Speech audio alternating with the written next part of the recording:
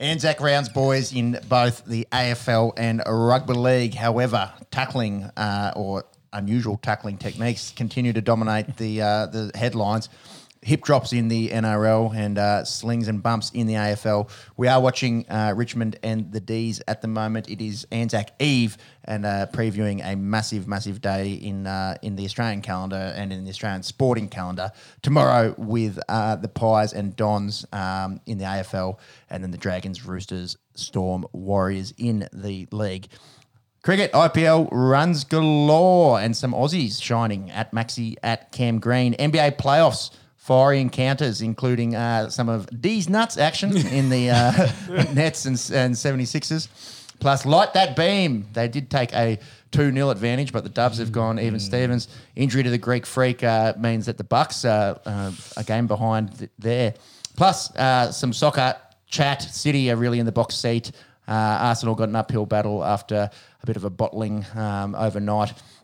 Manchester Derby in the FA Cup and the Champions League semi-finals upcoming, plus a on the Esky final round with fights, live golf, and an undefeated boxer in Ryan Garcia taking an L. G'day and welcome to On the Esky, an Aussie sports podcast. We love our Aussie sports, but we also have a bit of an international taste in our sporting repertoire. Check us out on the socials. And if you're watching us here on YouTube, you can skip to the sports that you like with the time stamps. We like to shout a beer to get the show underway. Shauno, who will you be shouting a beer this week? I decided to shout a beer out to Jalen Hurts because he's gotten the bag and a big bag. I was just looking up his numbers. It was $255 million with 180-ish guaranteed. So he didn't get the Deshaun Watson guaranteed kind of money, but he got up there with one of the highest. His average a year is 51 mil, which makes him the highest averaging quarterback for that extension, for his 5-year extension. Though it's interesting, his cap number over that time frame isn't as high as well, so it actually doesn't hurt the team as much compared to, say, I think that the meme doing the rounds of Daniel Jones, he was almost like double to triple what Hurts is going to cost over the next 4 years, which is crazy against the cap. So they've done a good job against the cap, and then they'll keep it rolling. So, yeah, one of those running type quarterbacks that had, question marks. There's a certain other one that's been struggling for his deal.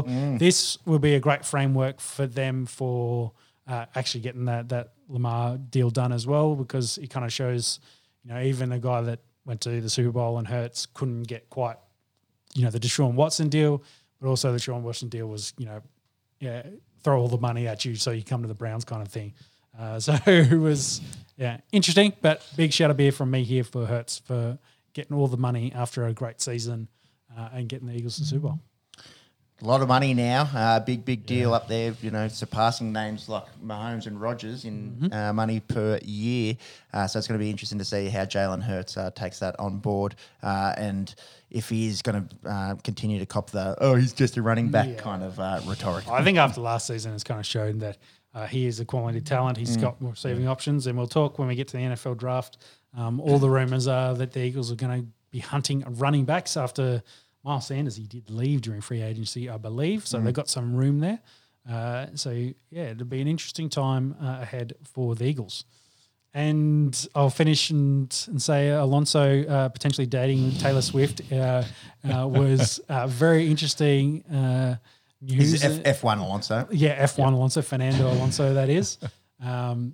Dating the not super younger, but the younger Taylor Swift, but two mega names. One of them Motors, in it. Half your age plus 7, he's all right.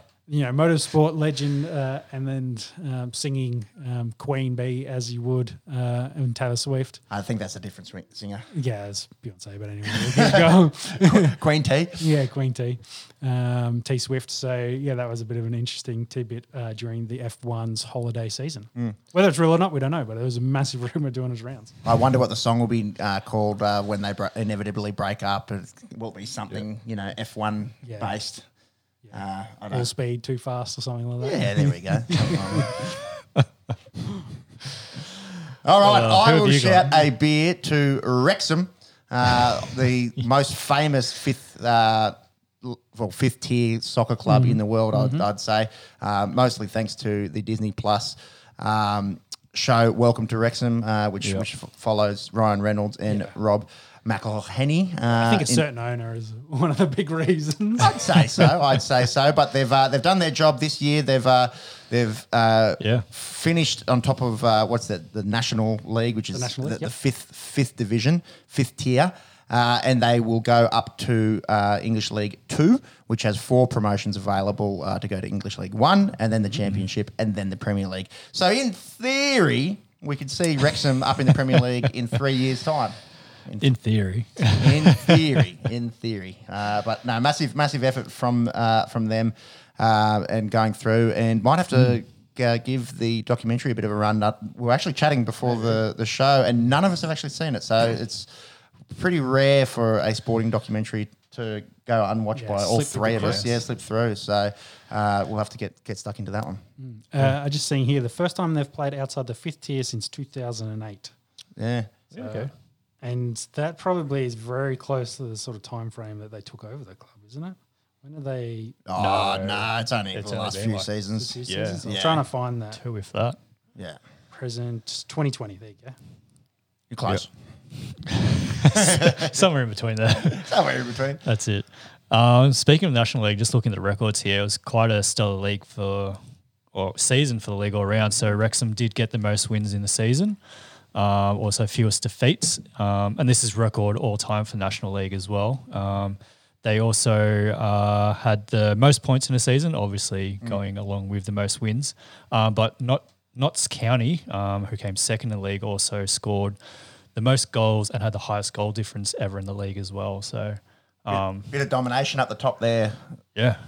We're also looking at a pre-show.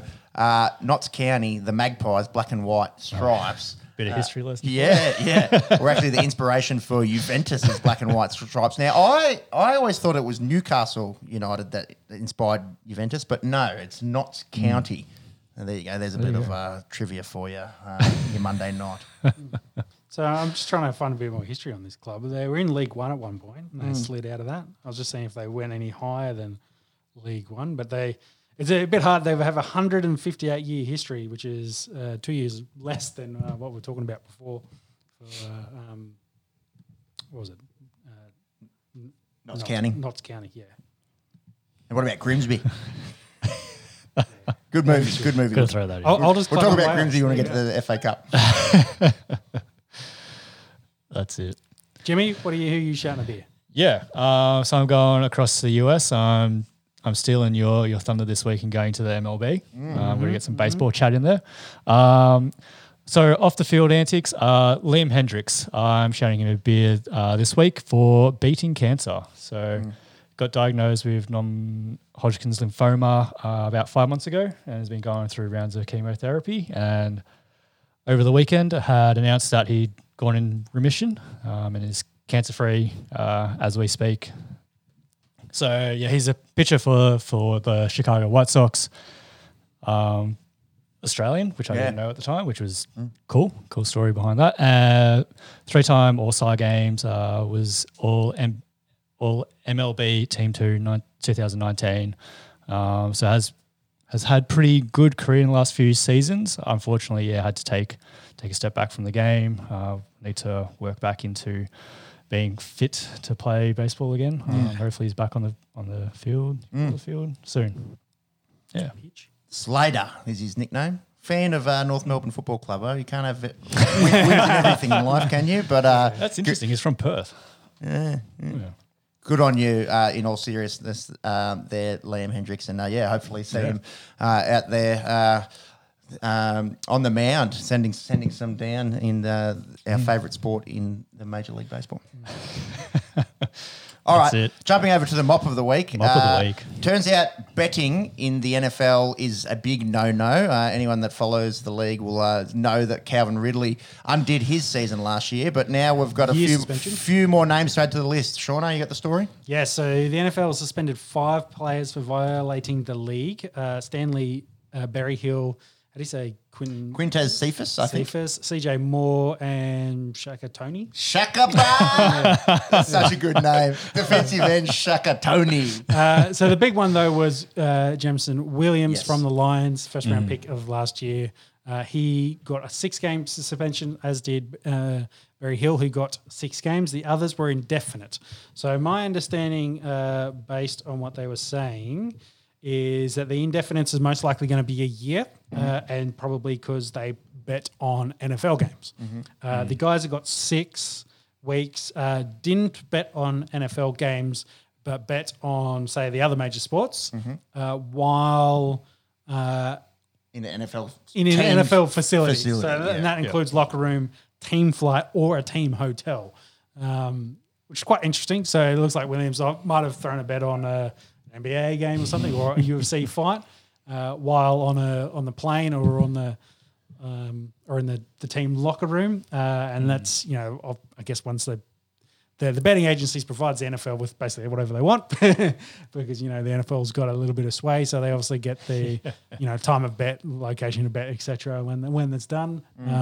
So yeah, they've reported on it, and these 5 have been caught out. So I think it's pretty interesting, and you would have thought kind of silly from the NFL players, considering Calvin Ridley last year. Mate, they got made an example of over a $1,500 bet, which is really chump change for them. Yes, exactly. Yeah. And on the scheme of things, wasn't potential match fixing like some of the conversations this week out of the Australian-India tour, with some of the Indians saying they had been approached by certain people to fix potential parts of the game. The subcontinent and match fixing, some things just go together like peas and carrots, Jenny. Yes. But American sport's very new to gambling as a stage, and this is why the NFL threw the book at Ridley, and they've followed through with the same sort of punishment for the same action here for those 3, and the other 2.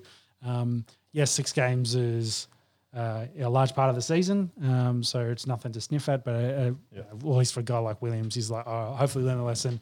I shouldn't be doing this in anything NFL related. This is only at home in the park.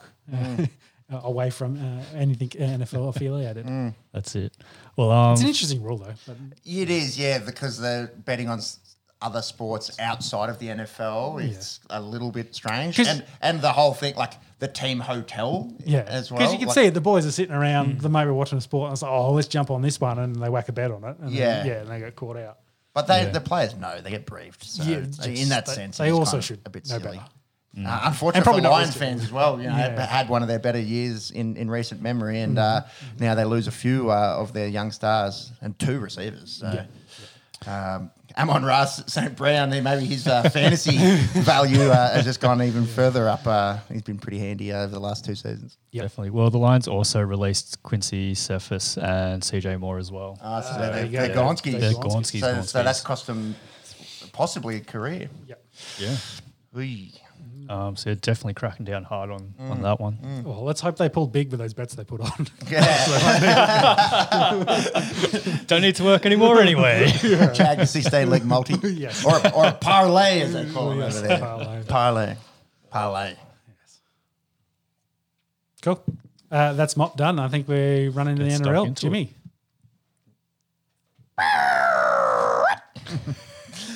Anzac round, boys, started off with a bang back on Thursday night.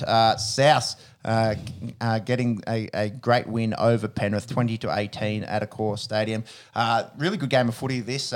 Big shots all around and a lot of domination from Stephen Crichton, who I think scored all 18, I'm pretty sure, for Penrith.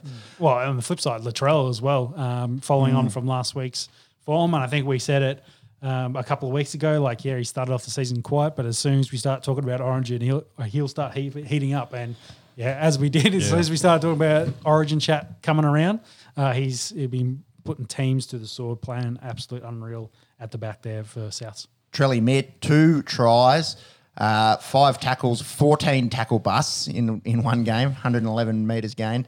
It was Trell's world out there. And Souths have been able to beat Penrith pretty consistently in regular season games over the last few years. Obviously, different story when it comes to the finals. But yeah, it's going to be interesting come later on in the year whether these two teams feature. Deep into September. It'll be interesting. I think so. Looking at where we currently are in the season, these two are the best teams out of Sydney. I think Roosters are probably they've been unders. Yeah, bit unders. Yeah. Sharks have been unders. Yeah, exactly. So these two are right where they kind of want to be. They're starting to play really, really good football, and it'll be interesting, how they go through that origin period, as we mentioned before, when half their teams kind of disappear to play for New South Wales or Queensland. Mm-hmm. Forgot about Manly. Manly also been pretty good. Yeah, but I still think these two are ahead of them. Yep, I think that's fair assessment.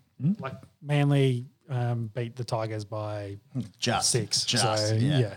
And they really rely on a single bloke as well, whereas I think the other two are more of a complete team. Their lists are great top to bottom.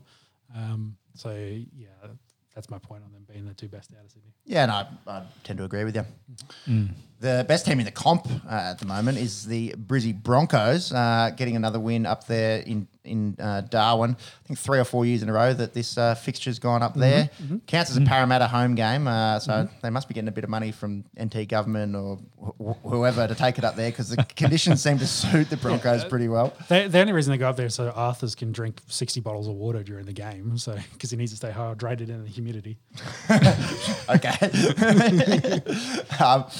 It was an interesting game actually. It was a really strong first half from the Bronx, and then the rain came pouring down in the second half. And it's hip drops. We got to talk about them again. Have you seen these? Yes. Ezra Mann got sin bin for his. I don't know that was a classic hip drop motion, but it was also 1-on-1, and he's the smaller man in the tackle, so I don't know really what you're meant to do in that circumstance. Nil injury to Matt Dory.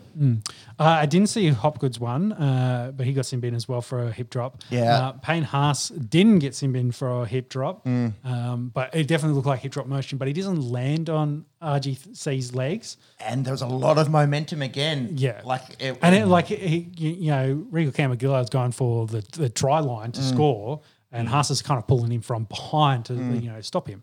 Tackling from behind, we've talked about that guy kind of breaking through the line a little bit, is where a lot of this kind of motion comes from. But this one, interesting, wasn't sin bin. He's been suspended for a game.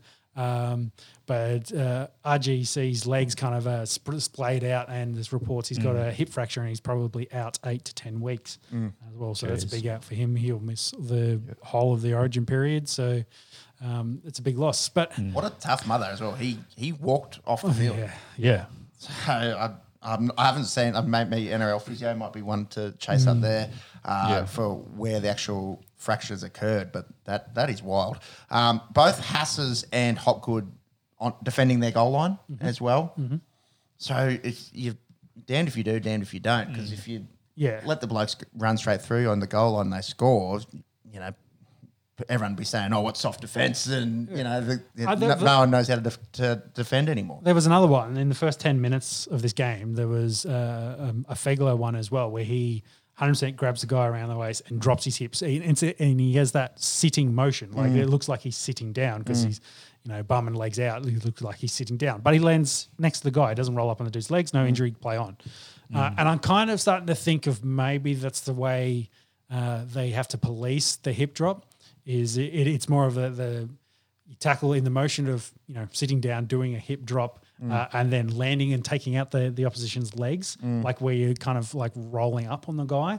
I think that's probably where they're going to land trying to make this less grey, is what I'm getting at. It's very grey at the moment, but, isn't it? Yeah. As we go week on week, I kind of start to think of, I understand that. Yes, that causes a lot of injuries because we've seen a heap of them, and not just from this game, but across the league's games, there was a lot of other ones.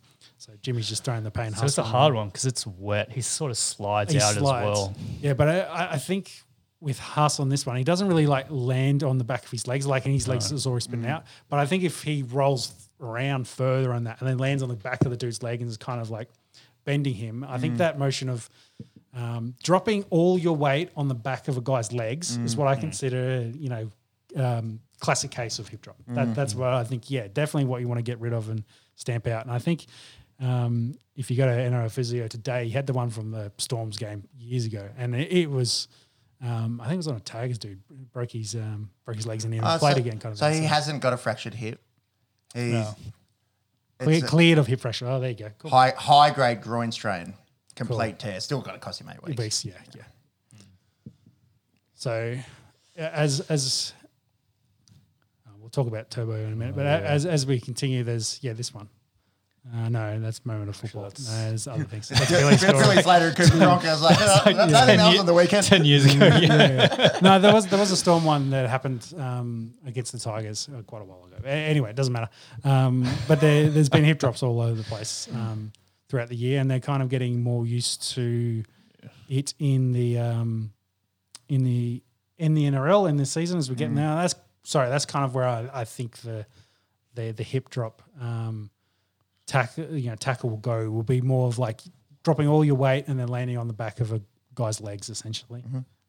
And I can see where they affiliate that. But I think that's where then the rest of the season, these guys will then have to learn if tackling and trying to get a guy to the ground is my body position, not on their legs, not on their leg area. I've got to land more towards the side of the guy and drag him down.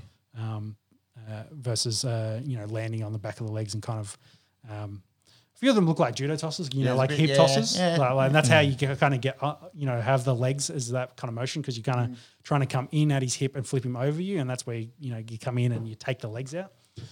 So I think less of that is maybe the direction they go. That's probably enough for me. I'm sure it's not the last time we'll talk about it this season, the way that the league is going. Yeah.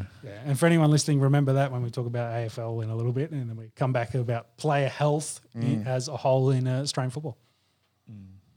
Into Super Saturday, the Sharks get a win against the Doggies. Did anyone catch any of this? Not really.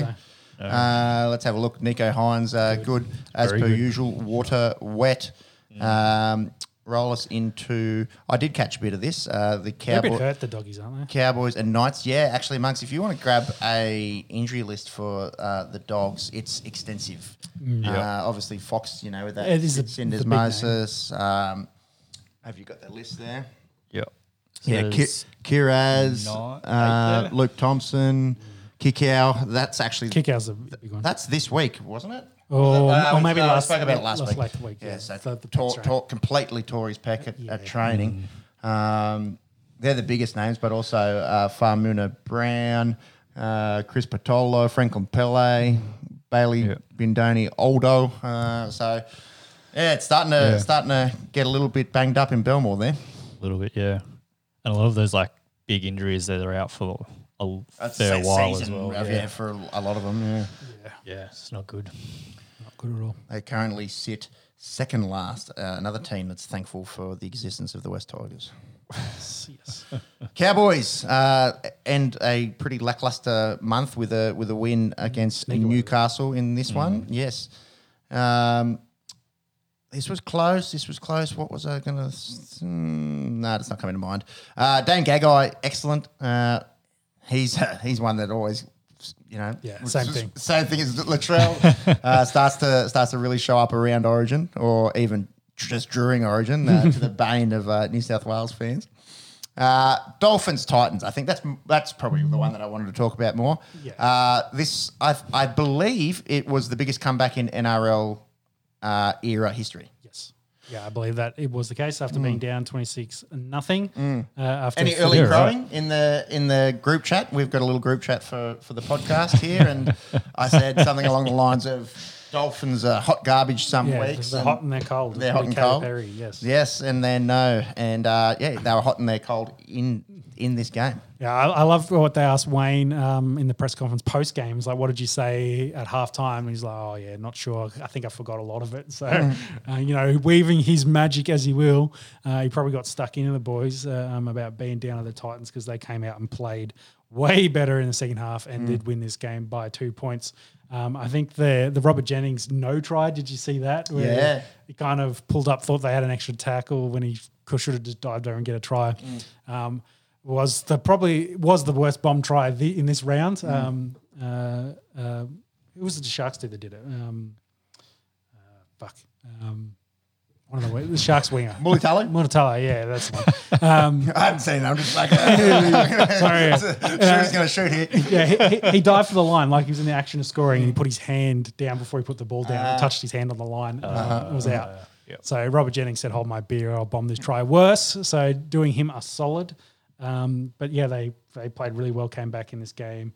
The forwards actually coming through big to get the big tries through the middle, kind of showing. I've got the list there because for anyone that likes a little punt, as Pepe doesn't mind one, responsibly, of course.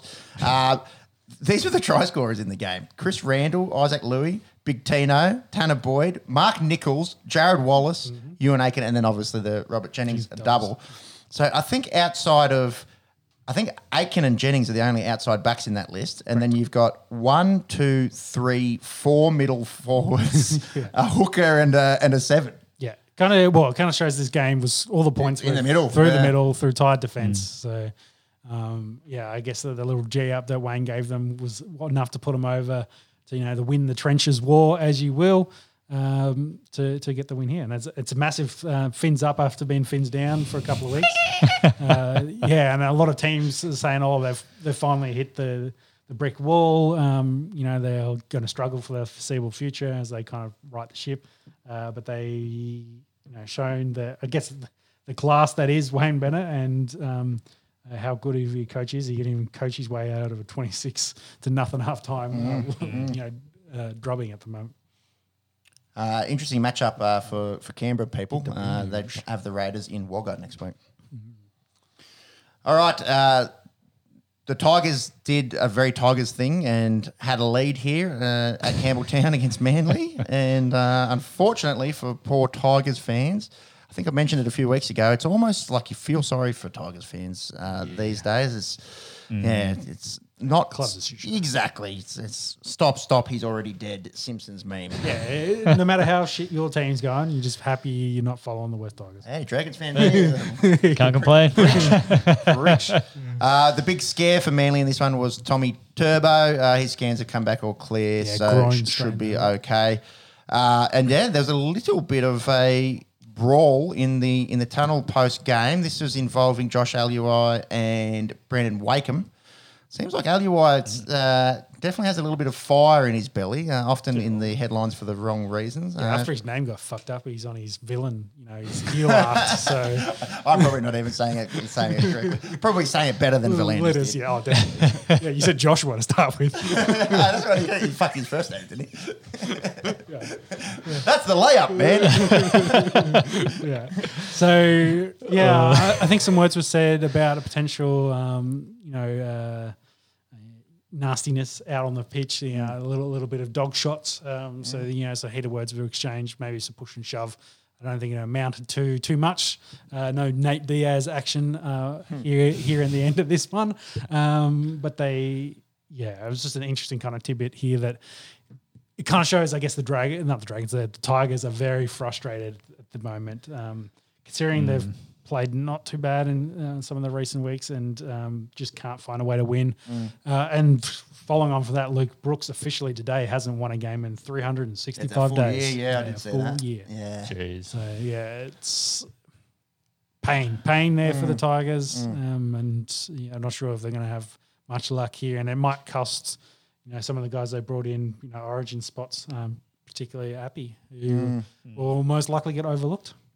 Cookie was very good in well, that's the thing. South's Cookie playing for Souths is playing really well, and does beach sprints, bro. Yeah, exactly. It makes it a lot easier. It makes it a lot easier when it looks like your team's winning and playing well around you. Definitely. Before we get into Anzac preview, should we talk Jack Whiten? Yeah, I think we have to, because that was probably the biggest news story of player movements last week. It looks, for all intents, that there was a 2-horse race. It was Dolphins and Raiders. Raiders had thrown their 4-year, $4.4 million deal at him to play 6 for him.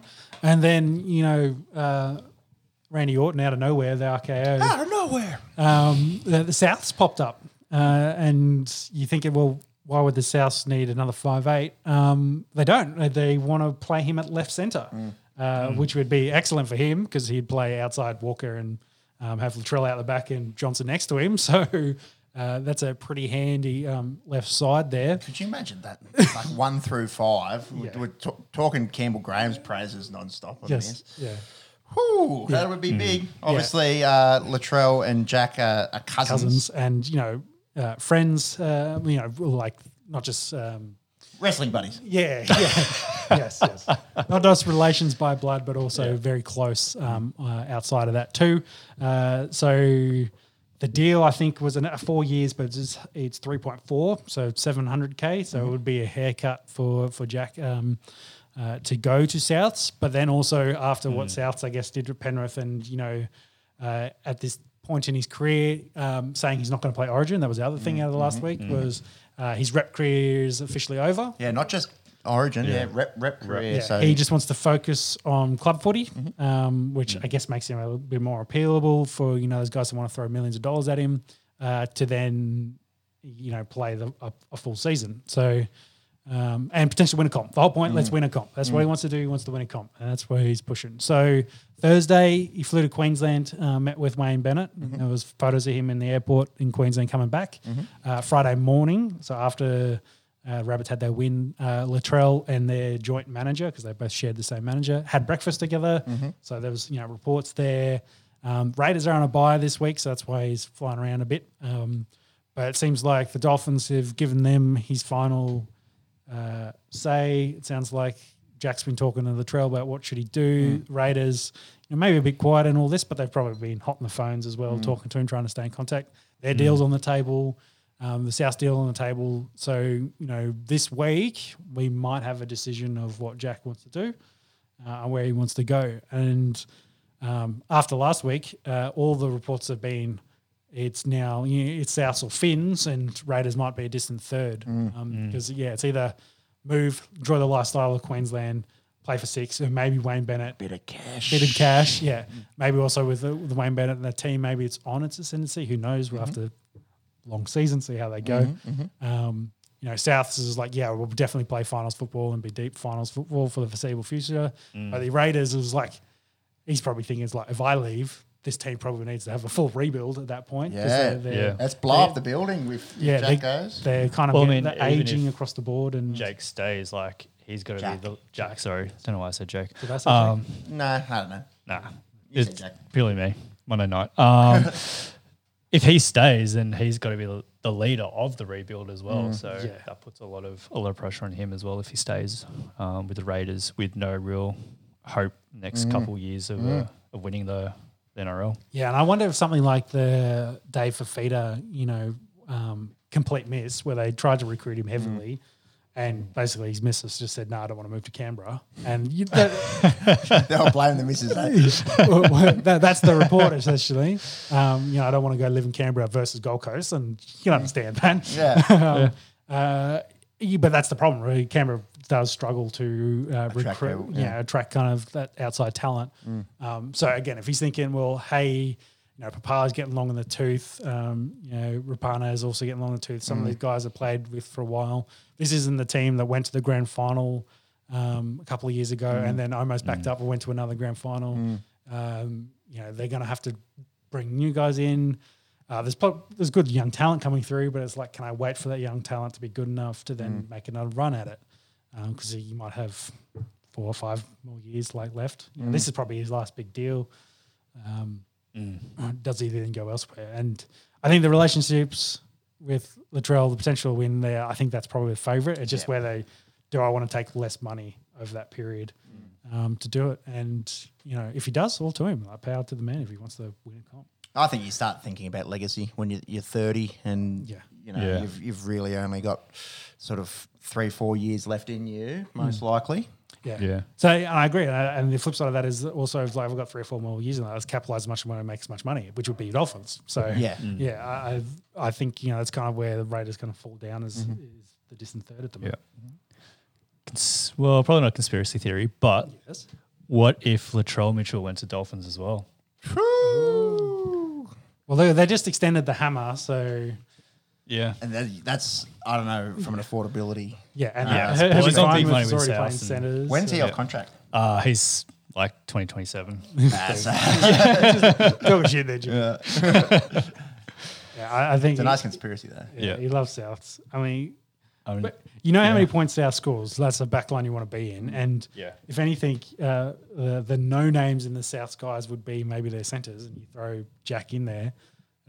That just gives you another beast, another animal, because he's a huge guy that plays 6, and he'd be very, very good at centre. He was very good at centre before they switched him to 6. Anyway, so All I've been doing is trying to think of a Latrell Mitchell conspiracy theory joke, and all my brains come up with does Trell fuel melt steel beams? That's probably not my worst, probably. It's far from my best. yeah. That's pretty shocking. All right, boys. Time will tell where Jack ends up, and what the Raiders have to do then if they lose their best player, essentially. But it's a massive day tomorrow in not just the sporting calendar, but in the Australian calendar. Anzac Day, and obviously us as Mad Sports fans, and two of us here as Dragons fans. The biggest part of that day is the clash between the Chooks and the Dragons. The Roosters definitely have had the wood over the Dragons in past years. And it's kind of been the same sort of story leading up into the game, that this is going to be an absolute bloodbath going, in the Chooks' direction. That is the worry. Last year, not great. They did get 54 points put on them, but they did win the year before, and same sort of headlines leading into it. Tends to be a pretty fiery and pretty close encounter. Probably the big talking point here is Sammy Walker's been dropped. Yeah, and I think if you want to remember back to our preview, I'm pretty sure I said that I think Joseph at some point this season, Marnie, will play 6. But I thought it'd be at the expense of Kiri. Yeah. Because I was saying with his return, his concussion history, and, Walker is the future, I could see them transitioning to that. But, Kiri's been pretty good. He's been healthy as well, and he's a veteran there, and he's been in that squad for a very long time. So, whereas Walker, of course, is that younger guy, a bit undersized. Both of them are small guys, so you have undersized halves.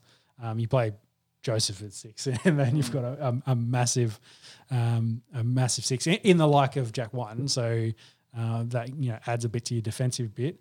But then from all this came out the Cooper Cronk system that they use there, that Cronk's an assistant for, doesn't fit really well with Walker, and Walker and Cronk don't see eye to eye, they don't like each other, etc. That was the Buzz Rothwell headlines of the Dinosaurs this week from this news. But I feel it's probably more a young fella that needs to think about his game a bit. We've seen how hot he can be and his moments of brilliance. He's still kind of working his way into a professional rugby league kind of body as well. He's still going to add size over the next couple of years, extra muscle mass, and be a long-term 7 for someone. And it's interesting. A couple of weeks ago, he was a smoky to play in the Queensland side to now being dropped. Like it's kind of shows how they go. But I think this is another. Think of Trent Robinson, another elite coach in the NRL. He's sending a clear message to one of his young talent here: go away, work on your football, come back, and we'll be better for it. Yeah. It's also just a testament to where the Chooks are at in terms of depth. Yes, yeah. He's probably starting 7 in 8 to 10 teams easily at the moment. Yeah, and do you think that you play for the West Tigers every week? So. I'd say so, yeah. Do you think this also is more about getting the other Joseph Sawali more time at centre? Yeah, maybe. Yeah. Instead of having to force him out on the wing, like it kind of shuffles with Teddy back playing 1, you shuffle them all along so that you fit in your big stars. Why? We're talking before about how stacked South could be in terms of their back line. Yeah. This back line is just about as stacked as it gets. Paul Momorowski maybe says, but it's pretty unbelievable the talent that they have across the board. Yeah, and is Angus Crichton back for this? Yeah, he's back. Did he play last week, or is he back? I think this week. I think he was named last week, but I don't feel like he actually played. I feel like you're right. I think he was on an extended bench for memory last week. I'll give you that information in just 1 second. So either way, it's his first game back yeah. this week. Either way, for Walker, I think he'll probably play again for the Roosters this year. Oh, 100%. It probably doesn't bode well maybe for the Dragons in this one with Big Mane getting all the ball. He's been so good in the games where he's played 6 as well. Yeah. So a little bit worried there for Dragons fans. But for Walker, even if the Roosters don't work out, I think there's, like you said, plenty of clubs that could go and look after him. I think if you know his history with Seabold kind of fucking him over up there, the Broncos probably love to have him back as well. And you have some of that conversation about Adam Reynolds kind of getting retire, pass on batons and whatnot. Can you a man and Walker combination like you see with Walsh? You know, the same sort of conversation. He wasn't going to make the team, so they moved him on, and then showed his elite talent, and now he's what the fuck was going on up there? Just quietly. I just said his name. Yeah, Seabold. Too many naps in Macca's after booze sessions, and getting rid of his young talent. So maybe they all come home to roost and play well for Brisbane. To rest. Yeah, what to foal? Stud. I'll shout out to Animo, by the way, for any racing fans out there. I was thinking of shouting a beer, but then I don't know if that's animal cruelty or whatever. So Animo retired this week, going to stud. Well, did you see now that we're on horse racing, the bloke died today. Died today. Yeah, the crash was yesterday, I think. Yeah, horrible, dangerous sport. Yeah. So another side note: the wife and I were having this conversation about racing drivers and jockeys, and I said I'm pretty sure being a racing driver is more safe than being a jockey. I think statistically, yes. Yes, because I you do a quick Google of like jockey death, and at this time, this was a couple of weeks ago, there were already been like 3 this year in Australia. Wow. I think 2 in Australia and 1 outside of it. And then motorsport, and then you just go motorsport deaths, and there hadn't been one this year. There was only been like one 6 or 7 months ago. So I was just like, I guess it is, you come off a horse that's 8 foot off the ground kind of thing. You're at speed and have elevation, and whereas a car, motorsport's kind of been designed in a way to have heaps of protection around you. It's quite interesting. The difference that being a horse rider, a jockey in this case, is more dangerous than being a race car driver. Dean Holland was the bloke's name, so obviously thinking of his family, it's something that, as a fan of racing, you probably don't really appreciate that, just how dangerous it is for the jockeys. Anything else from you, Dan? He's got a long list here of including skiing and snowboarding and shit. Again, did anyone see that bloke skiing and fell into that crevice? Massive hole, yeah. Holy Jesus. Scary shit. Oh, that is so scary. If you haven't seen it, I don't know, it's doing the rounds at the moment. Just look at skier falls in crevice or something. It's literally, you can't see it. He's just cruising down what looks to be a pretty innocuous ski run, and then just falls into the shadow realm and is lucky to be alive. Really. Yeah, it was like 10 to 15 metre kind of fall, and then you can see the crevasse just keeps going. Yeah, he was lucky to just sort of grab onto the side of it. Yeah, get his skis wedged and stuff. So, anyways, crazy. bit of a tangent there. Yeah. Finish on Dragons. Does Hook survive the week? I said last week that Anzac Day.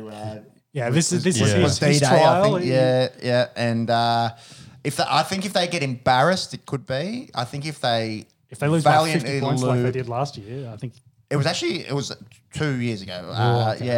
And it wasn't actually that bad. Monks brought it up for me. For some reason in my brain, it was quite bad, but it was 34-10 2 years ago.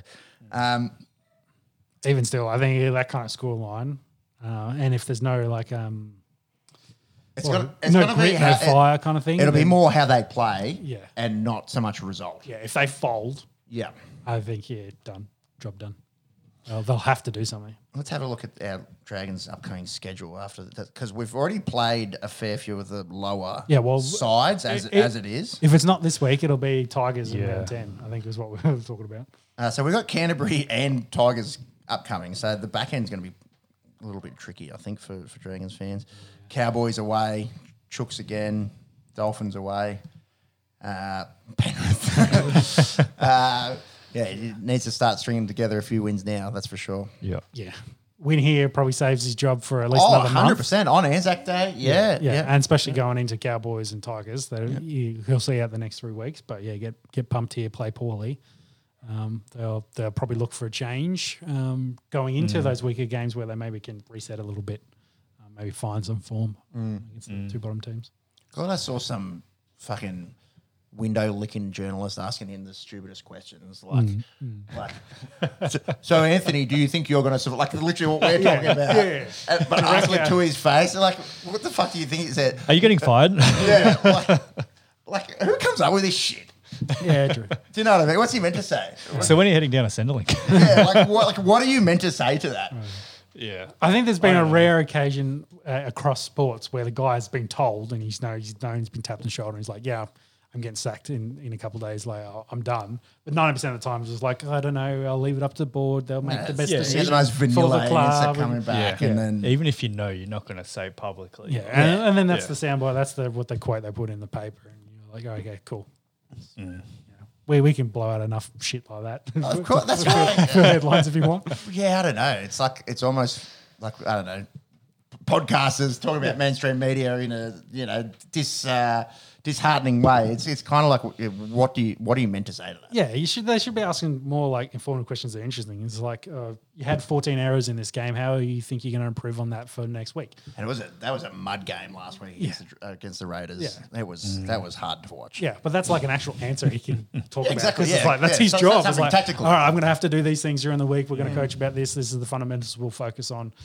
So we get ready for the Roosters. It's like, It's so dumb. yeah, but that's it. I guess that's Anthony, interesting. I'd just like to know, do you like stepping on Lego? Like, no?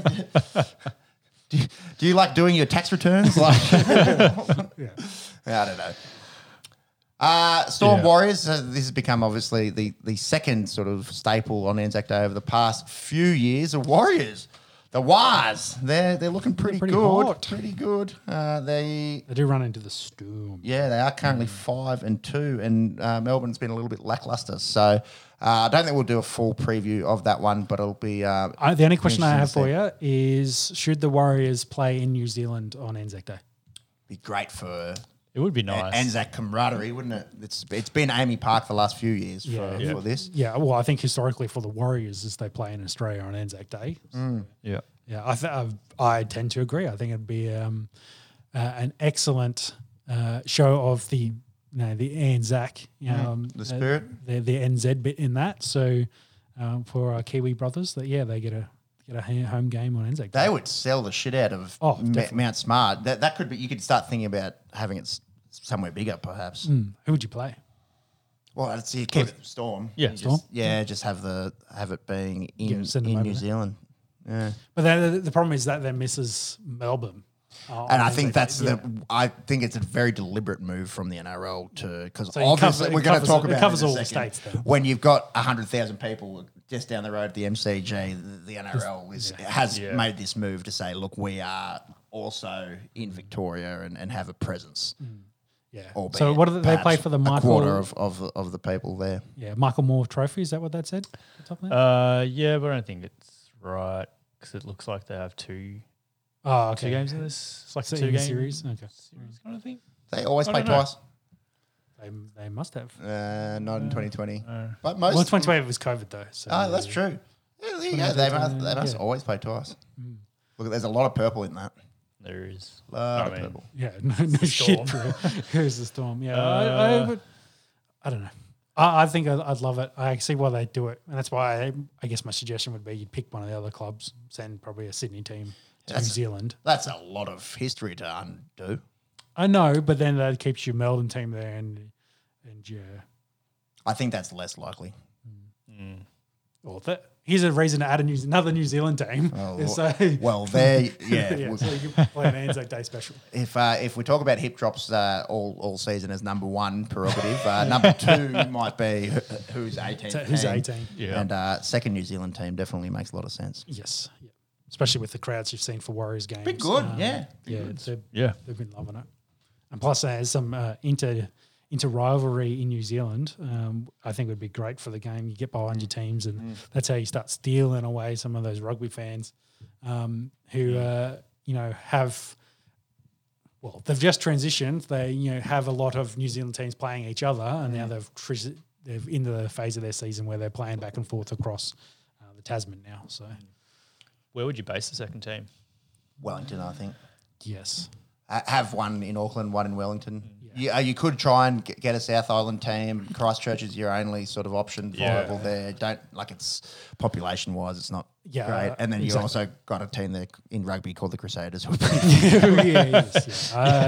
to be another North Island team, I'd say. That would be, What about move the Warriors to Wellington? The Wellington Wars. Rolls off the tongue. Makes sense.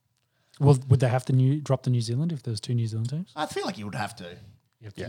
Split it out. Yeah, we can't have Australia is playing the Canberra Raiders. You know what I mean? Well, it'd be the Australian Raiders playing against the Australian Roosters. So it just becomes... they both get New Zealand. Yeah. Or do they just don't have New Zealand in it? It's just like the Dolphins. No, location. We don't need to go down that fucking rabbit hole again. That's for sure.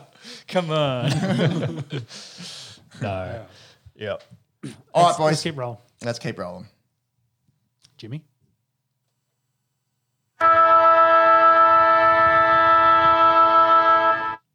Western Bulldogs getting their season sort of semi back on track with a pretty comfortable win over Freo on Friday night at Optus. A big last quarter for them. The Dockers were coming back into this game, and then they blew them out in the last. The Bond, how good is he? 31 disposals, 10 tackles, 2 goals, 3 each for Aaron Norton and Bailey Williams. Freo is struggling. Yeah, it's not quite panic stations, but it's getting close. They're 2 and 4. Yeah. We said the same thing about Geelong a couple of weeks ago. I'm not putting that We'll get to them in just a second. Saturday, Port Adelaide winning 40-point winners over West Coast. You see in both, Adelaide, so shock. Indeed. You see both West Coast and Freo 10-9-69. Nice. Jeremy Finlayson, again, I think we mentioned it a few weeks ago, but his wife is battling cancer. So definitely thinking of the Finlayson family. But he booted 5 in this one. So kind of sort of bittersweet at the moment, I suppose, for Jeremy. And just usual suspects again for Port in Rosie, Butters, and Wines getting the bulk of it through the middle. Shaun, you were at this game. Yes. Yeah. The Brisbane Lions getting a win over GWS here at the Theatre of Dreams, Manuka Oval. Oh, it was very beautiful. The main one out of this was Charlie kicked 7, and 7-2, so he could have had a couple more. Just spraying him a little wide from some set shots. 7-2's okay. Yeah, 7-2's not too bad. I complain about Zach Bailey's 100th, he got a goal in this too, played pretty well. It was actually a fairly scrappy game for the Lions. I don't think the Lions played as well as they probably would have liked and should have really run away with this. And they just left the GWS, in touch to be able to potentially, claw it back. But in the end, they got the win by at least 3 goals. And I think for GWS, Toby Green was good, and Jesse Hogan's actually really good. I was really impressed with his work. In a losing side, the big man getting lots of contested marks at the top there. You more happy with where the Lions are at after sort of up and down start to the year? I reckon they should have probably put 50 on GWS in this one. And like I said, it was a scrappy kind of game where Fags doesn't look happy at the best of times, but I don't think he was happy throughout a lot of this one. Because they just had so many lull periods when they took the foot off. They get 5 goals ahead and then they'd slow down, let them back into it, and that 5-goal lead would evaporate down to 2. They just really didn't push the pedal here, so I think they should have been better. But I think where are they? Top 4 at the moment? Yeah, I think that with Carlton losing, they are 5th. Yeah. So they're right where they kind of need to be. They got to keep that going. the main thing, as we keep saying, is they got to beat those big Melbourne teams in Melbourne. No, yeah. It's the same thing. Same the, for the everyone. entire time of this podcast. I like that they've bought a lot of good talent. They've recruited kind of well, but I'm just not sure if they're over that hump to be a premiership winning club, which has been their issue for the last 4 years. Mm-hmm. Yeah. Another interesting point of conversation is what Geelong did to the Sydney Swans down there at GMHBA Stadium Saturday afternoon. Yeah, a few weeks ago we were going, what's going on with the Cats? Grand final rematch, and they absolutely had the Swans number. I think it was the Swans' worst loss in nearly 100 years. Almost 100 points. Yeah. Jeremy Cameron, he's doing a little bit. He's on. I think he's on track to kick 100 goals. Yeah, which is impressive in today's age of football. So. 27 at the moment. What's that maths wise? So 27. He's played 6 games. 6 games. 20. Quick maths. Yeah, that's nearly 4 a game. Yeah. No, that is That's more. It's all Quick maths. Yeah, quick maths. Quick maths. 4.5 a game. Nearly 5. I think I saw some of the headlines out of this and the Blues game. Some questions being asked about Carlton and the Swans. Do the teams have an identity, or do they lack some sort of what's their brand? What is the football that they play? Both kind of young, Probably trying to establish what that is, yeah. Probably both. Sydney made a grand final last year, so can we just put it down to them being young and inexperienced?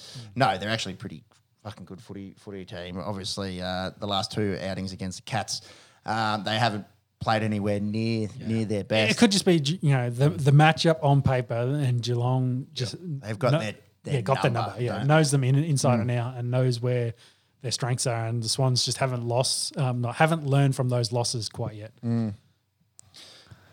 Maybe it's a key defender thing as well, because the big Tomahawk he birded 5 in this. Both of them birded 5 straight.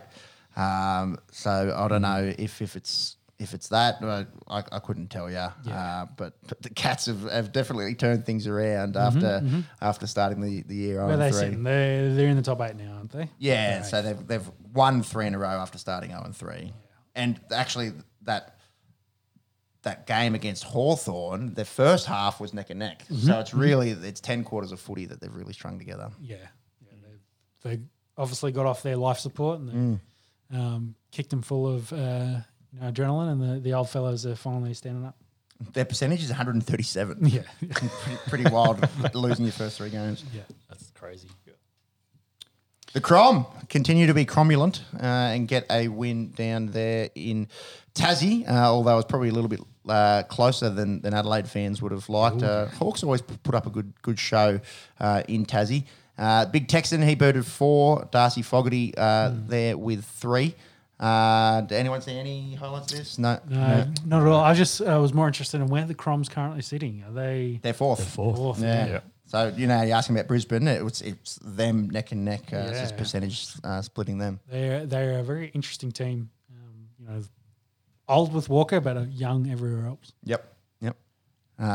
St Kilda we'll talk about now, because Adelaide, if it wasn't for the Saints being top of the table, everyone would probably be talking about how overs the Crom are going. Yep. But St Kilda took care of my Blues last night. Just sort of got that early sort of 20-point lead, and then just held it, and Blues couldn't really capitalise on a fair few inside 50s. We did have a stat actually from our AFL correspondent and fellow. He didn't die. He didn't die. Fellow Blues tragic is what I was after. You might be former after the weekend. He's going, fins up, baby. He's throwing the towel in. Carlton had 86 more possessions than the Saints, but 4 less inside 50. So they're winning heaps of it out of the middle, but not converting that into clearances. Or they're just dicking around with it too much, just moving the ball around, but not actually. Yeah, maybe a little bit too much off half back. Yeah, but that's forward. Yeah, generally when you have nearly 100 more posies than the other team, you win pretty comfortably. Yeah. That is the hope. Big Harry Buckeyes, his goal kicking has still left a little bit to be desired. If there's any sort of I've heard he's petitioned the AFL to make him wider because he's struggling at the moment hitting targets. So that's a fossil kind of joke right there. definitely. It's like good one, Billy Brownless. Or something. Nah, Billy Brownless is all right. He's all right. Good one, Dad. Good one, Sam Newman. There we go. the original Foss, Big Sammy. Fucking, they closed down the golf courses in COVID, and I too was up in arms about that. There were millions of people dying, but golf. And look, I'm a golfer, so fair enough, Sammy. Good on you, Foss. Those greens might have got you. They might have had COVID. Do you remember that? The foam in the cup, and they closed all the ball washers, and yeah. That was off the golf course. Appreciate it, bro. We need to talk about something a bit more serious, or it sort of ties into what we're talking about with hip drops and the NRL's harsh stance on it. The thing that the AFL seems to be cracking down on is the sling tackle as well as the bumps. I've seen a few articles sort of along the lines of, does the bump even have a place in the AFL anymore? Jesse Motlop had a sling tackle in this one. He's the 8th player to be suspended for a sling this season, following the likes of Taylor Adams, Zach Merritt, who now obviously won't be able to win a Brownlow. I don't know if he was on Brownlow pace, but there was some chat about that. Will Day, Gary Rowan, Ryan Burton, Nathan Broad. No one has gotten off at the tribunal either when they go for a sling tackle. So the AFL definitely... dangerous tackle. So, what do you think, Peppy? It is a dangerous tackle. That slinging action obviously it exposes the head, concussion. But you see it a lot more. Not just that, like outside of the whole concussion rhetoric, then we don't need to go down that because we've already sort of done it to death recently. That slinging motion, broken wrist, dislocated shoulder, those kind of things come into play. And you see it a lot in the AFL where it's more of, you've actually, because the guy's holding the football, you're wrapping up his arms and in the sling, he's basically unprotected. Like he can't brace for a fall or anything. Now that's the justification. Monks, if you wouldn't mind trying to find this Jesse Motlop one, they are erring on the side of over officiating in the way that I've sort of interpreted some of these. Yeah. And watching more games this year, you're seeing probably less, not less tackles, but less like any kind of try to force to get to the ground. I think the players have kind of not learnt the lesson, but understand the consequences and are doing it less. So you're seeing a lot more of standing up. They're just wrapping a guy up and holding him in position, and waiting essentially for the umpire to call held. And the problem with that is if the players if you're trying to tackle Christian Petrarca and you don't have the mentality of taking him to the ground, he can brush that tackle pretty easily. Yeah, well, I'm pretty sure I saw one from Rayner on the weekend. He one fend, put it on the boot and through the goal. Like he's strong. Classic example of a strong dude with a fend. Can break away from those kind of tackles. But I think more so in the AFL, I can see it kind of transitioning more away from the tackling to more of the trying to grab a jersey thing and the scrappy kind of play. Like it looks more scrappy, the visual, and have more ball movement than actually the stoppages, which can maybe speed the game up a little bit, maybe it changes a bit, but it doesn't take. Are we going the way where it's going to take the tackle completely out of the game? This one, look, Dougal Howard's head hits the ground there. Yeah. So for him to cop a week, I think that's probably fair. Yeah. You are looking at a much smaller man in Jesse Motlop tackling a much bigger man in Dougal. He lands on his shoulder and he doesn't maybe have as much contact with the head, but I think the action of you've done a sling tackle. If it hits his head there. Yeah. It's that like it's shoulder first. But you say I guess the point being is more like if there's a younger guy, smaller bloke, and you did that to him, and he probably had more force in the head, you could have concussed him. So it's just like we've penalised the fact that you've done a sling tackle and less the the fact that the was nothing really came out of this one. So Kind of like that whiplash sort of Yeah, action that where actually- it's like yeah. kind of bounces. you see heaps of it in the AFL, which is interesting. But it's very much that motion. You give the pick up the football and you wrap the arms up and you I try think to it's the fling it. 360-degree nature of the game. Yeah, as that's well. true. You're not running into a line. Yeah, for instance. Yeah. Yeah. Yeah, he comes in, it's Very hard. coming from the side to make a tackle. Anyways, we've seen it in both of the big codes that we like to follow in the league and in the Aussie rules.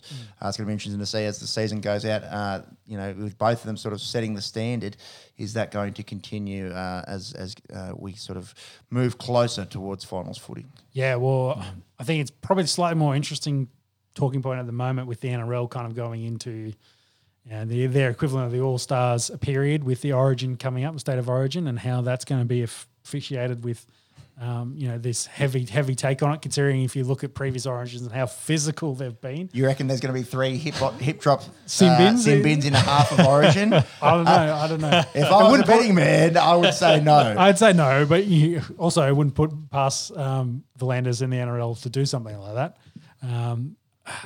Whereas my point being with the AFL, though, they've got another, 14, 15 rounds until they even get close to finals football. So it's a foreseeable future. So there maybe there's enough adjustment between the officiating and the players actually learning what's good, what you can get away with, that it's less of an issue come finals time.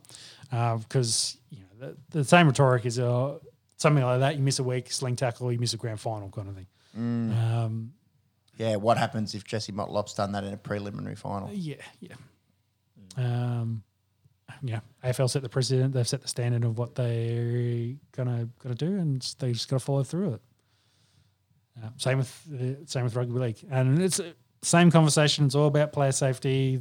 AFL's got their 2 lawsuits. The NRL probably will get one in the not too distant future. They've gone very heavy on player safety. What football looks like, in a couple of years, probably different to how it looks now. I don't think we'll ever return to the golden era of sports of the 90s where no one gave a fuck about anyone. And possibly for good reason. yes. The Suns did a demolition job on the Roos. I actually don't have a score there in the notes because I did that last night. It was 97-54. 14-13 for the Suns, 7-12 for the Roos. So really accuracy sort of shooting themselves in the foot there. They could have shot themselves in the foot and missed. Did the Cheezel play, or is he out hurt at the moment? No, he played, I'm pretty sure. He did? I thought I was looking to find some stats from him. I couldn't see much. Oh, because maybe he got hurt because he only had 11. There you go. So given the start that he's had, can we Yes. get a Cheezel update, please? See if you can find a Cheezel update. Besides that, D's and Tigers are currently playing. We're in the third quarter, 46-58. Tigers got out to a strong start, but it looks like the Demons are slowly starting to reel them in. Valuable lesson for young Roo Harry Sheasel after Suns loss. Maybe they just took him out of the game. No. As in, the Suns played well enough. Oh, Yeah. right. So you get my point? Like, Out with it, Negated, negated him. Yeah. Yes. Yep. Limited to just 11 possessions for the game. Yeah. Struggled to continue with his ball winning role. Well, we're at that. How many games have been played now? 6? 6. Yeah, we're at that And kind through of. 5, he had the most ever through these first 5. Well, the thing is now we've got tape. They know how North Melbourne plays. They know how he plays and how pivotal he's been to some of their winning games as well. The Suns have done their homework and done a job on him, and it paid off. They got a big win. Yeah. So he's playing with a thumb injury and still got that cork from last weekend against the Lions. Had 83% time on ground as well, so that's pretty stock standard sort of number there. Yeah, not helping the mongrels out this week. No, but I think everyone in AFL fantasy has the Cheezel. Yeah, I can tell you actually how many. 83%. No, that's his time on ground. Oh, okay. Yeah. Full player profile. This is very good listening here. Oh, you got to get some fantasy football chat. Ownership 70%. Okay. 70% owned. So I think that'll be the most in the AFL fantasy game. Wow. The young Cheezel. And D's just kicked another one. We're only a goal behind. We'll have a good finish in that one, but we will be out of our AFL segment. Let's quickly have a look at tomorrow's big game. It's, two teams. I suppose everyone expected Collingwood to be playing pretty good footy this year, but I don't think anyone really had Essendon sitting second come Anzac Day round. Monks, you watching this? You perch up somewhere tomorrow and watch this? Yep, I'll catch this one. It's obviously going to be a tough match for him to play. As you mentioned before, Merritt's out on suspension. Pies get to Goey back, so it'll be big in for them. I've got a real bone to pick with the AFL and releasing these teams. I was trying to look at a team list on Sunday, and they weren't released. Really? Yeah. I was like, who the fuck's playing? Because I wanted to see if they've gone no ruck, and they've gone no ruck again. So it's going to be Ash Johnson. So Collingwood, famously the last couple of weeks not having an established ruckman, and it hasn't really cost them just yet. Maybe the big Drape, maybe your mate, might have himself a day. Hopefully, I did have a question. When's this game played compared to the Dragons game? 3:20 versus 4 o'clock, I believe. So when Jim starts crying at one, he can flick over the other one. Yeah, well, true. I'm just going to be flicking between the two matches then. Side by side, get them both going. I'm just trying to get a few little odds. Well, I'm looking at Anzac Day medal. Nick Dacos is paying $3.50 to win the Anzac Day medal. That is obscene. Well, he's had 40 Aussies in the last 2 games. Well, he's not paying much more to win the fucking Brownlow. So pretty impressive stuff there. Parrish and DeGoey at 8s into that man Drape at 15. Scotty Pendlebury at 15. I'd love big Sammy Draper to win it. That'd be a bit of fun. It's going to be a good game of footy, that one. And as a Carlton fan, I hope they both lose. Cricket. That'll wrap us up for the AFL. Looking forward to a big Anzac Day tomorrow. If you are around, having a beer for the Diggers or attending a dawn ceremony or just having some quiet reflection or spending some time with the family, we hope you have a good day. Yeah, definitely. Yep, for sure. Over to cricket. Let's do it. Yes. Yeah, a few really high-scoring games in the last week. Venkatesh Iyer getting a big ton in Mumbai Indians' defeat of Kolkata. So despite scoring 104, they weren't able to get the bickies in that one. We are talking IPL, of course. IPL, of course, yes. Rajasthan getting a win against Gujarat Titans. Big Heady getting some runs in that one. Then this is one of the multiple games this week to feature a stupid score. The Chennai Super Kings scored 226 in their win over Royal Challengers Bangalore. Devon Conway, who's doing pretty good in terms of orange cap kind of stuff, he's 83. And Big Maxi scored a few for RCB, 76 off 36. Just not quite enough to get RCB over the line. But 226 plus 218, close to 450 runs scored in this game. Crazy. From one Aussie doing well to another Aussie doing well. The Mumbai Indians, who could be renamed the Mumbai Australians, because there was a game this week where all 4 of their internationals were Aussies. Cam Green scoring 64, not to justify that big paycheck that he got thrown his way. And backed it up with the bowling as well. And backed it up with the ball. He had 1 for 29, but it was all Aussie contingent. So Berendorf, 2 for 37. Riley Meredith, 2 for 33 in Mumbai Australians win over Sunrisers Hyderabad. Was that their second win? I think they've had 3. Three. Yeah. It's a pretty close table at the moment. Yeah, it is. We'll get to it in a second. They have had 3. Yep. So definitely within a sniff of final stuff, although we're not really even at the halfway point just yet. Lucknow getting a win against Rajasthan. Trent Bolt, 1 for 16 from 4 overs. Don't mind that at all. And then RCB getting a win against Punjab. Faf du Plessis, of no relation to Dreykus du Plessis. I was going to say, how do you think he's going to go against Robert Whittaker? Because they've booked that fight. They did book it. I think there was an episode where we were looking at most common South African surnames. I think du Plessis up there. So yes, no relation. However, Faf is doing a bit. He currently is way up on that orange. Almost has a 100-run lead over Conway. So shot off within the last week. Yeah. So through 7 games, 405 runs, averaging 67, striking at 165, if you don't mind, for the Faf man. Coley, a few runs in this one. Mo Siraj good with the ball. RCB pretty convincing. All right, boys. DC win. DC win, finally. They get off the donut. And what was it, the lowest scoring of this round? Pretty much, yeah. A lot of that off a great team bowling effort from the Caps with Ishant Sharma, Anarik Nortje, Akshar Patel and Kuldeep Yadav all getting 2 poles apiece. And Davey Warner, he scored runs again in this one, 57, striking at 139, so slightly lifting that strike rate. Getting better. We had spoken last week about how he's scoring a few runs, but maybe he's seen a few too many rocks to make it really count. Monks, if you wouldn't mind there. Yeah, so he's third on the Orange Cap leaderboard for most runs. He does have a game in hand. 285 does have a game in hand too. Averaging 47, striking at 120. Look, it's a touch below most of the others on the list there, but it's also nothing to sneeze at. Yeah, only Rahul is under him there, but the rest of them are all more up around the 140, 150 mark. What about Maxi? 253, he's 8th at the moment, averaging 42, striking at 189. Thanks for coming, the big show.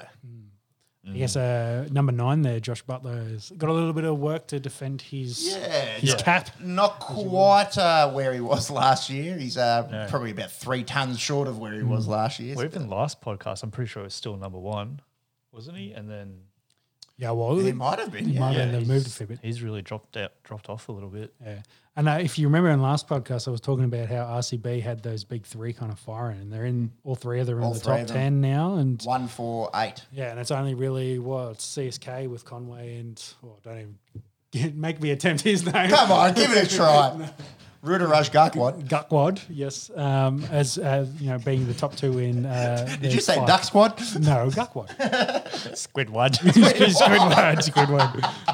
Rudaraj. I can't get high pitch enough to do a SpongeBob Squidward. Come on, Squidward. Yeah, come on, Squidward. So Gakwad there is 5th. So as a comparison, they're where they need to be. So. Which is good. Didn't help them in the next match. No, it did. They won. Sorry, Conway got 77. I was just trying to work it out quickly. Yes. Conway 77, and Jadu good at cricket, water wet, etc. They get the win against Sunrisers Hyderabad. What about this one? Match 30. It was the Punda show. They are playing for 2 separate teams. But our boy Hard Dick with 66. Get you 66 on route Hard Dick. Something along those lines. I don't know. Joe Root chat. But his brother, Krunal Punja, 2 for 16 with the ball in that one. So the Pandya boys showing why they are the best brothers getting around in Indian cricket. Titans winning there. Mumbai Indians dropped this one, but another high-scoring game, over 400. Yeah, so 214 Punjab made. Mumbai falling 13 runs short at 201. Cam Green again in the runs, 67. He must be in that sort of next run of... Scrolly. Maybe not so much. So has he not played? No, he didn't score many in those first few. Yeah. There you go. 25th. 166, but 3 not outs. So averaging 55, striking at 155. 155 is real good. Yeah, bloody hell. Yeah, he'll be on his way up in the not too distant future. Hopefully. A game in hand over the others 2. Sam Curran, the most expensive player in the IPL auction, bolstered Punjab with their win there, 55 off 29. RCB did get another win against Rajasthan Royals. We spoke about the big three. Virat did not fire in that one, but when Maxi's going out there hitting 77 of 44 balls, it doesn't matter too much. And then the final game of the week was CSK getting a big win against KKR. Look, KKR, they made 186 chasing. Normally you don't lose by 49 runs when you make 186. But CSK made 4 for 235. So I think they've got 1 and 2 of those big totals so far. And the Ajinkya Rahane is sort of more known for playing playing Test cricket, maybe more so than his white ball capabilities. Turns out he's pretty fucking good at T20 cricket, 71 off 29. And then Jason Roy for Kolkata Knight Riders. It's a late addition, 61 off 26, is very handy. Yeah, he's pretty good cricketer to have as sort of a ring in. Yeah, definitely. Imagine, Sunday social kind of shit. Calling, come on, boys, we've only got 8 available. They put a game on Australia Day, and they kind of go. And then, Jason Roy comes down. Thanks for coming, boys. Let's look at the purple cap, and it's the Indians really sort of dominating this one. Mo Siraj, 13. Arshdeep Singh, maybe our second favourite name in the IPL, with 13. Uzi Chahal, who's been a staple over the last few years, with 12. Rashid Khan with 12. And Tushar Deshpande with 12 as well. Mark Wood, after that hot start, has missed a couple games, I think. Yeah, It looks like. Yeah. I say his average is pretty elite there. Isn't it? Yeah, 11.8. Yeah, but he's only played 4 and missed 3. Helps when you get 5 or 14 in the first outing. Who's the best Aussie there? Scroll. Yeah, it's all Nathan Ellis. Nathan Ellis. He's got 7 poles in 5 games. And Bancroft. And then Berendorf, yeah. Sorry. Did I say Bancroft? I think he said Bancroft, yeah. Yeah. Berendorf's numbers are good. Mm-hmm. Oh, Ashes squad as well. Yep, got announced. Yeah, that's a good way to finish actually. For do you want to go on the table? Go table, and then Ashes squad. Yeah. So still stuck on the bottom. Delhi Capitals with their first win, but that keeps them slightly in touch with everyone else because the 2 in front of them. Well, they do have a game in hand over the Kolkata Knight Riders, who have only won another game, have won 2. So it's pretty close there. Top of the totals with 5 wins. So it's a big middle pack at the moment. From second all the way through to 7th, really. There, so it's still very, very close. Yeah, well, I think the hardest thing for DC is just their net run rate. It's shocking. Yeah. Minus 1.1. Yeah. That's real hard to claw back. So there must be 2 more games to get to halfway of the season? Yes. Yep. I think they play 14. 14 in total. Yeah. Pretty sure. And So there's 4 teams on 6, so that's what I'm saying. I think 35, match day 35 will be the halfway point. So very close to halfway. Do you have a favourite out of that? I think the Aussie back teams I'm worried about with Mumbai and Delhi. CSK, if they can go out and score 230 odd runs consistently, they're going to be hard to beat. Yeah, well, RCB too. They've got the batting power. Can they back it up with the bowling? The Titans are still fighting in there. Again, I think you just sort of got to look at that net run rate. Rajasthan Royals are the best. Yeah, so wins aside, if it's a close contest up the top there, you're going to be looking at who's scoring the most runs and yeah. Ashes. Yes. So, holy monkey. Oh, no, the laptop. No. Oh, it's Red Bull. It might start flying. It might perform better. Yeah. It crashed a second ago. So it did crash a second ago. That's the second time you've done that, haven't it? It is. No, I think I did the last one, didn't I? Oh, did you do the last one? Yeah, I did the water. No, I've spilled Red Bull on this one a couple of times. Yeah, that's probably why it doesn't work really well. That's not what I want to do. Oh, good sound. We're all over. Oh, no, the keys are off. Ashes. I guess the biggest talking point, of course, was Marcus Harris into squad, Peter Handsken out. And Mitch Marsh in. Yeah, Mitch Marsh in, yes. Kuhneman missed out. Todd Murphy in. I kind of we're made doing good off the top of our heads. Yeah, no, Kuhneman made a little bit of sense because he only really went over there as the third, Well, he's fourth essentially. Yeah, exactly. So he's going to be behind Nathan Lyon and Todd Murphy anyway, and they're probably only going to play Nathan Lyon. Yeah, over there that'll be interesting, isn't it? Because you'd imagine the Murph, as good as he's been, it'd be really only all the steam. It'd really only be Lyon being unfit. You'd think would see Murph go in. Yeah, but stranger things have happened. Yeah. Well, again, depends on what deck turns up. There could be one where they go with the two spinners. Yeah, they think it's going to spin a lot, but I think most of the cases is like who can bowl swing, who's going to be our best seamers. It'll be the quick bowlers that'll get the lot there. So on that, you've got Pat Cummins, obviously, and then Stark, Hazelwood, Scobo, Scott Boland.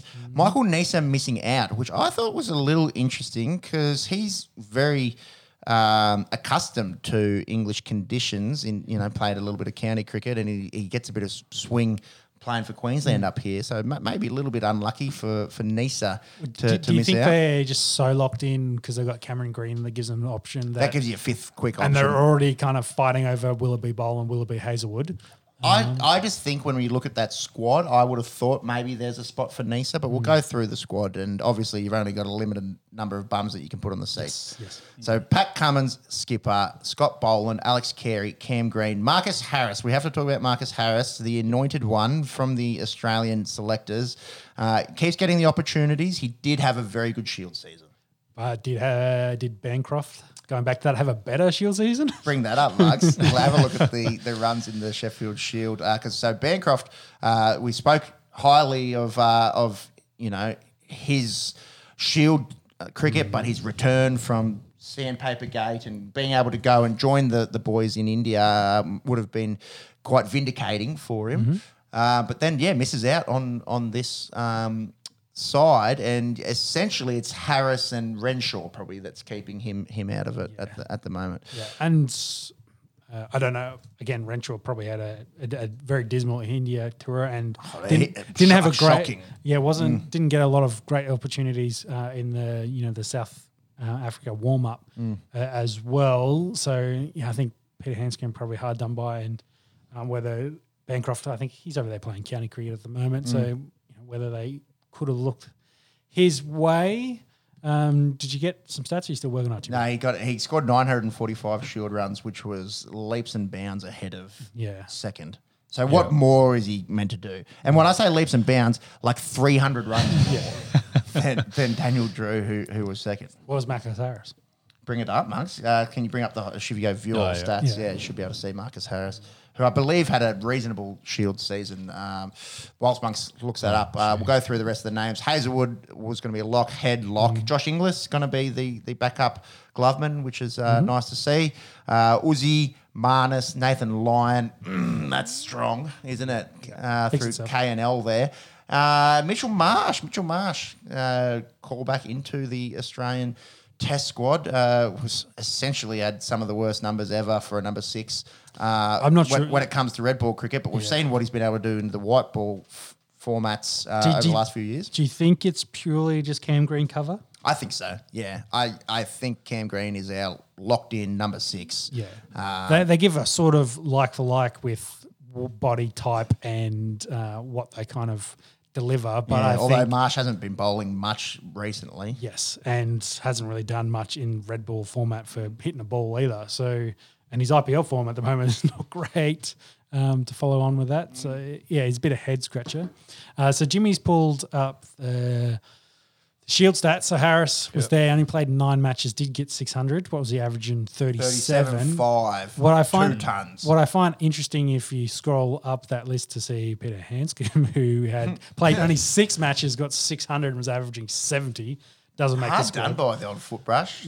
Also kind of saved our ass in India a few times. Now, yes, horses for courses. They say he's a good player of spin. But you'd think would have done enough to retain at least a spot on the plane. Yeah. I would have thought so too. Like over the guy he already replaced, which was Renshaw. I would have thought that made more sense. And And like we said, Bancroft was heads above everyone else on the list. 300 runs ahead. Average made 60, 4 tons. And average 60 from 20 innings as well. So Hard done by there, Bancroft. The rest of the squad, Todd Murphy is going to go over as a second spinner. What a story that's been. Matt Renshaw, we just spoke about it. If he does get an opportunity, which would only really be from injury, you'd think. Hopefully, for his sake, he can take it. Smudge, Starkey, and David Warner. Now, Warner's going to have a heap of pressure. I had two questions on this squad. First one is, does David Warner retain an opening spot, or do you go with Travis Head? Because I guess the question is, the way Head kind of plays is kind of like what young Warner was. So aggressive. There is kind of a little bit of a like for like there. And is, I guess, Head the anointed to take that spot when David Warner does retire in maybe a couple of years? Or is he forced into retirement earlier? It could be sooner than a few years. Because if you don't play him as an opener, where does Davey fit in? Does he then switch spots? Does he then play 5 where Head was? Does that make sense? I think my feeling is that Warner will retain his opening spot, and for everything that he's done for Australian cricket, probably justified so. But yeah, if you take out that 200 at the MCG, the form in Test cricket is close to horrendous, and on top of that, his career form in English conditions not great. Yeah. Stuart Broad. I was going to say, check his record against Stuart Broad. Yeah, hasn't really. I've seen some of the vision compelling viewing of Broad playing county cricket at the moment, and that ball is moving all over the place. He knocked Bancroft over for a duck, I think, the other day. Stuart Broad in great form, which doesn't bode well for Warner. Well, maybe that's a conversation. Do you protect him a little bit from Jimmy Anderson, Stuart Broad, with the new ball, and you send out Travis Head instead and bring him in later? I don't know if that's going to do anything for his confidence. Yeah. If that's the justification. I don't know. Do you not pick him? There's a lot of Aussies that I've seen in the comments who really, for whatever reason, like to hate on David Warner, and it seems to be a bit of a narrative that a lot of people think that his time's done. I don't share that view. Yeah, I would have said if they'd brought Hanscom, who played 5 in India, I would have retained that, like that the last 2 games. I probably would have retained that kind of top order batting lineup. I would have been happy with that going into England, backing off that form. Maybe give Hanscom a chance to lock down that 5th spot, and Head, who played pretty well in those last 2 scoring good runs as an opener. Maybe can he cement that spot for himself as well, considering how well he's played. Just outside of the subcontinent. Well, just in general, he's been elite. And, maybe David Warner misses out. But the fact is, the only other batsmen they've taken is probably Max Harris and Renshaw. Then, no, I wouldn't put either of those in there. That's fifth spot. So maybe it's a easier, safer option for it to be Davey open and play Head at 5. What do you found anything interesting there, Jimmy? Yeah, amongst the old house stat, he's got the overall scores for Davey Warner versus England. Yeah, it's probably not really relevant. It's a while ago since they played in England. What are the columns there, Jimmy? I need some runs somewhere. Yeah, because matches, innings, how does me? There you go, runs. There you go. Maybe if you make this full screen, it should open it up a lot more. That's not full screen. Yeah. That's not full screen either. We got some Spitfire. Is that what they are, Spitfires? Yeah, Spitfire and a Hurricane, I think. Jimmy loves his planes. Here we go. The fastest research man when he's on. Oh, he's trying to work out that Red Bull. Scroll. There we go. So that maybe scroll down because it's reverse order. There we go. So the last time that Davey was over there in England, this is his scores: 11, 5, 0, 0, 0. 61, 5, 3, 8, 2. Not good reading, that 2019 Ashes. Yeah. What do you got there? You got Broad, Robinson, Wood, Broad, Archer, Anderson, Stokes. It's mostly Broad. Archer, Broad, Archer. Yeah, it's mostly Stewie Broad. I guess the one good thing for us is Archer hasn't been playing much IPL at the moment, still dealing with his injuries. I think he's back. Yeah, well, let's hope he's not too far back. Because Broad and Anderson's enough thing. I don't want Archer as well. Their pace stocks over there are pretty nuts. Go back to 2015 Ashes. Yeah, right there. Anderson, Ali. So, but much better numbers Anderson, overall. Stokes. Yeah, but no Broad. No, that's true. And still no tons, but get respectable. 50s. 52, 38, 83, 77. And then 2011 Ashes over there. Was he in that? No. 13. I think I've quick maths fucked myself as usual. 541, 371, 6. Well, there's Broad 3 12. there in a row. It's Broad. So never has a ton in England. Would love to see it. Would love to see it. Yeah. So then the other question is, who's the quick do you take? Do you take Hazelwood or Boland? Who's in your starting? Hazelwood, I think, has to be for me. I feel you Boland in England conditions. So you're saying Stark's a lock? Yeah, again, we've had that conversation. Starks offers the difference. Yep, yeah. He's just different from, Cummins, Hazelwood are very similar, and Boland's You got a left, quick, can scare the fuck out of you with bounces. Exactly. In swinging Yorker when he's Stark's been good in India. Like you got to after Paddy went home and he essentially was the only fast bowler that did any bowling. He in his limited work there was pretty good. So I think maybe Boland, who bowls like a heavier ball, like that's just the way he bowls just seems like he delivers a heavier kind of impacting ball. Maybe that'll have some difference in the swing over there in England. Whether in that conditions you can get a bit more movement. I'd be interested to at least try him and say game one and see what he can, whether he can give you any of that. And if not, you've always got Hazelwood as backup to potentially come in here. Because I think you've seen Hazelwood and what he probably delivers. Boland's a bit of an unknown, and maybe that's something you want to have a look at and see whether you can do. There is a world where all four quicks can play as well. True. But time will tell. The other thing is, the tactics that they take in terms of the lineup for the World Test Championship final against India. True, that's up first. Yeah, might be slightly different towards the tactics that they take for England. But we got, 6 weeks to think about it. So we've only really got the 17-man squad and we'll definitely start talking a bit more sort of Ashes and World Test Championship sort of early June. Yes. Mm-hmm. NBA? Moving on. Yes, press the I'm button. going to press this button and then I'm going to go get some stuff to clean this up. Sticky. A little bit. Curry sets, fires, puts it up. Bang! The NBA playoffs are off and running over the last week, and there's been some great storylines. Let's start off in the East with the Bucks actually trailing the Heat 2-1, and all of that's really been dependent on the Greek Freak. We've got the New Jersey up there. Shout out to, I can't remember the name of this joint, but there's a Jersey joint down at Merimbula, South Coast, New South Wales. Go check it out if you're in that vicinity. But the Bucks lose Giannis in game one with back spasms following a heavy fall onto his back. Yeah. And Jimmy Buckets... doing Jimmy Buckets things. Timmy Buckets, if you will, had 35 in this one. But then no Giannis, no Warriors in game two. The Bucks win. There was, I think, 20-odd between... So I'm assuming that was home for Bucks, away, home? Nah, home. Home. Okay. 2-2-1-1-1 if required. Cool. I was just double checking. I was just interested to see if they couldn't. No one could win at home in this, but I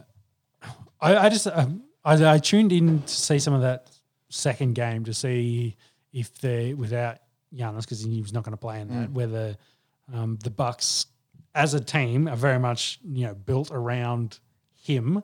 What they were going to do, and I just wonder if maybe they got into the Heat's head a little bit. And they won comfortably in that. Brook Lopez had 25, Drew Holiday had 24, Pat Connaughton 22, and our man Jingling Joe with 17.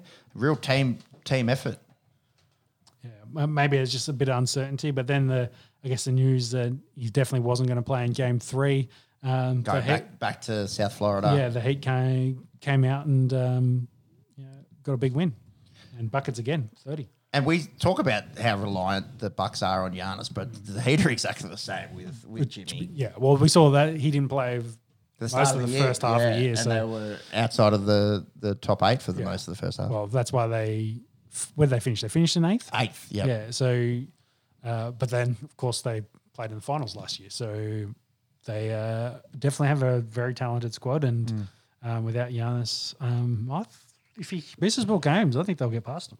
Well, yeah. And the Bucks get bounced, which would be a crazy story. That would be wild to even consider. How many multis or parlays will get fucked? Parlay. It's a bit Caribbean chat. Cavs, Knicks. Knicks close to home and hose here, 3-1. Knicks fans are already celebrating like they've won the series. Yeah. Cavs were pretty unlucky to lose that first game. They had a big effort from Donovan Mitchell, but the Knicks get the win there. The only win in the series so far was Cavs at home with Darius Garland playing pretty well. But Julius Randle's been doing a bit. Might bring up some numbers for this series and when Game 5 is, because the Knickerbockers are one win away from going through. For the top. Game 5 is Thursday morning our time, 9 a.m. That'll be a Wednesday night game over there. Mm-hmm. So actually it's a couple of days break for them in that one.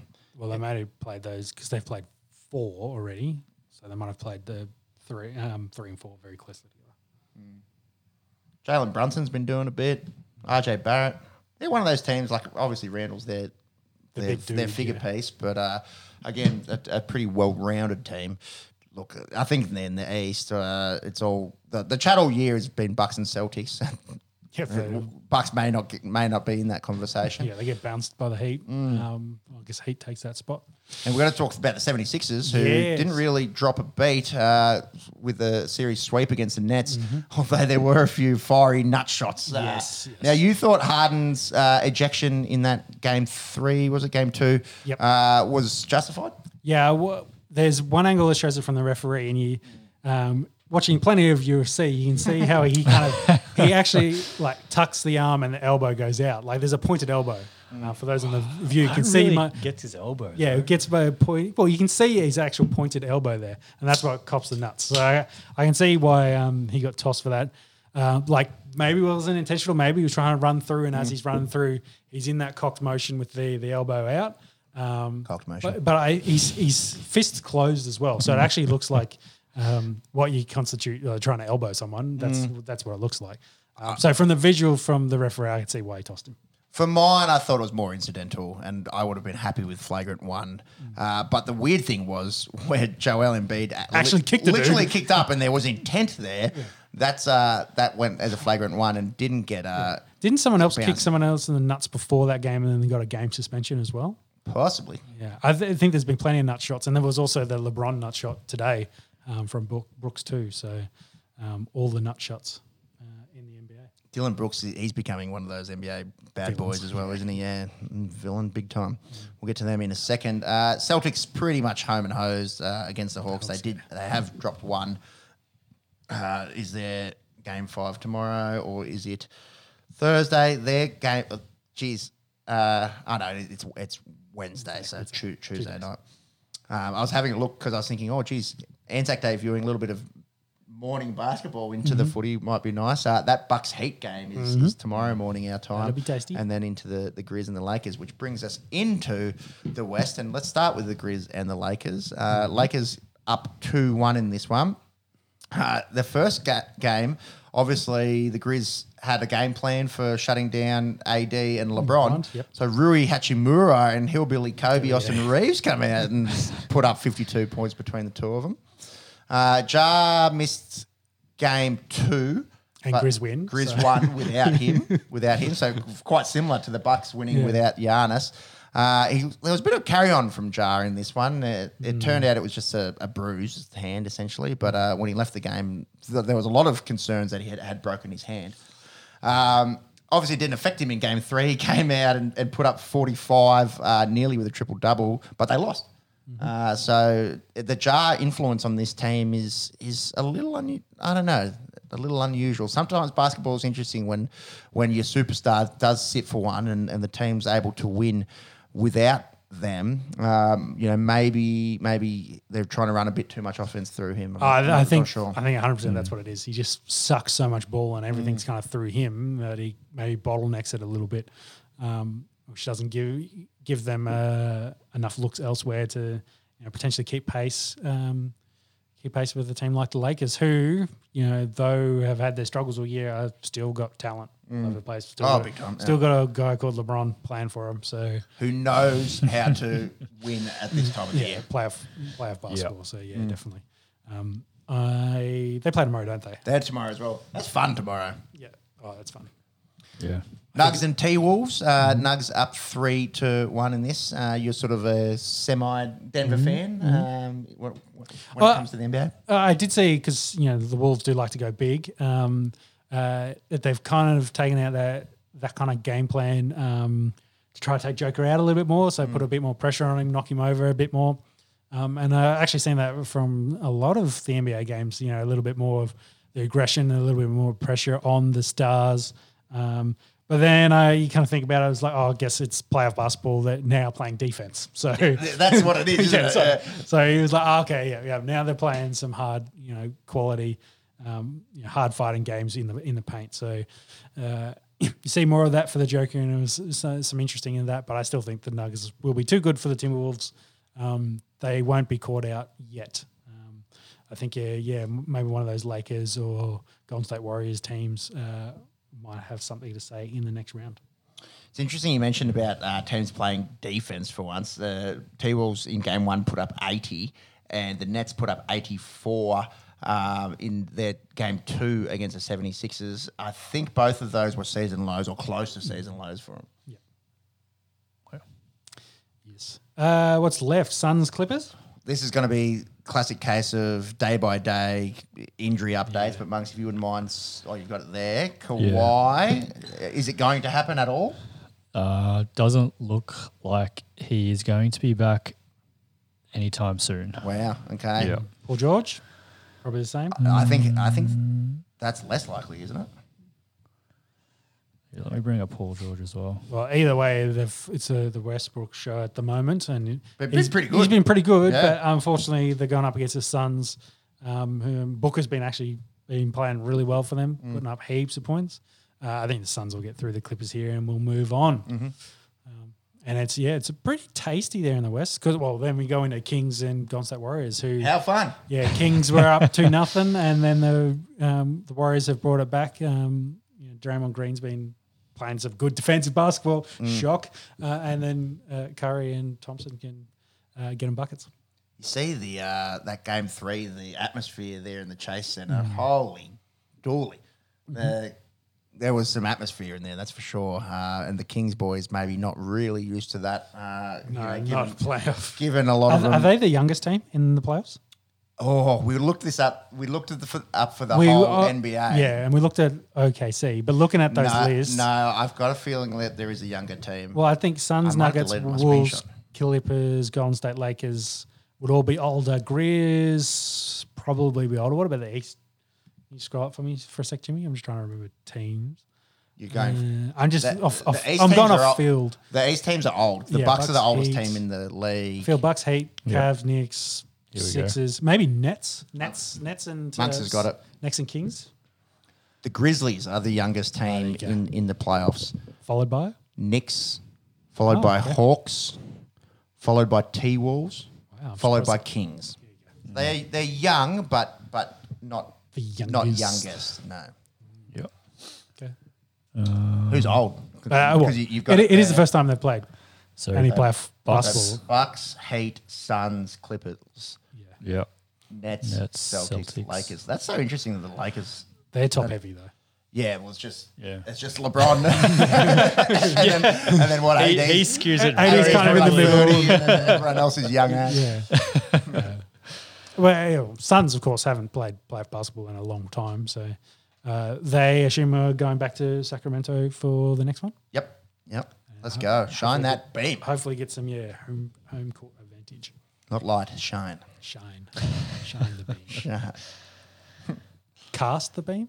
No, well, it's definitely light, but Cast is a shadow, so yeah, I suppose. Cast sounds more wrong than shine. yeah. You lost me.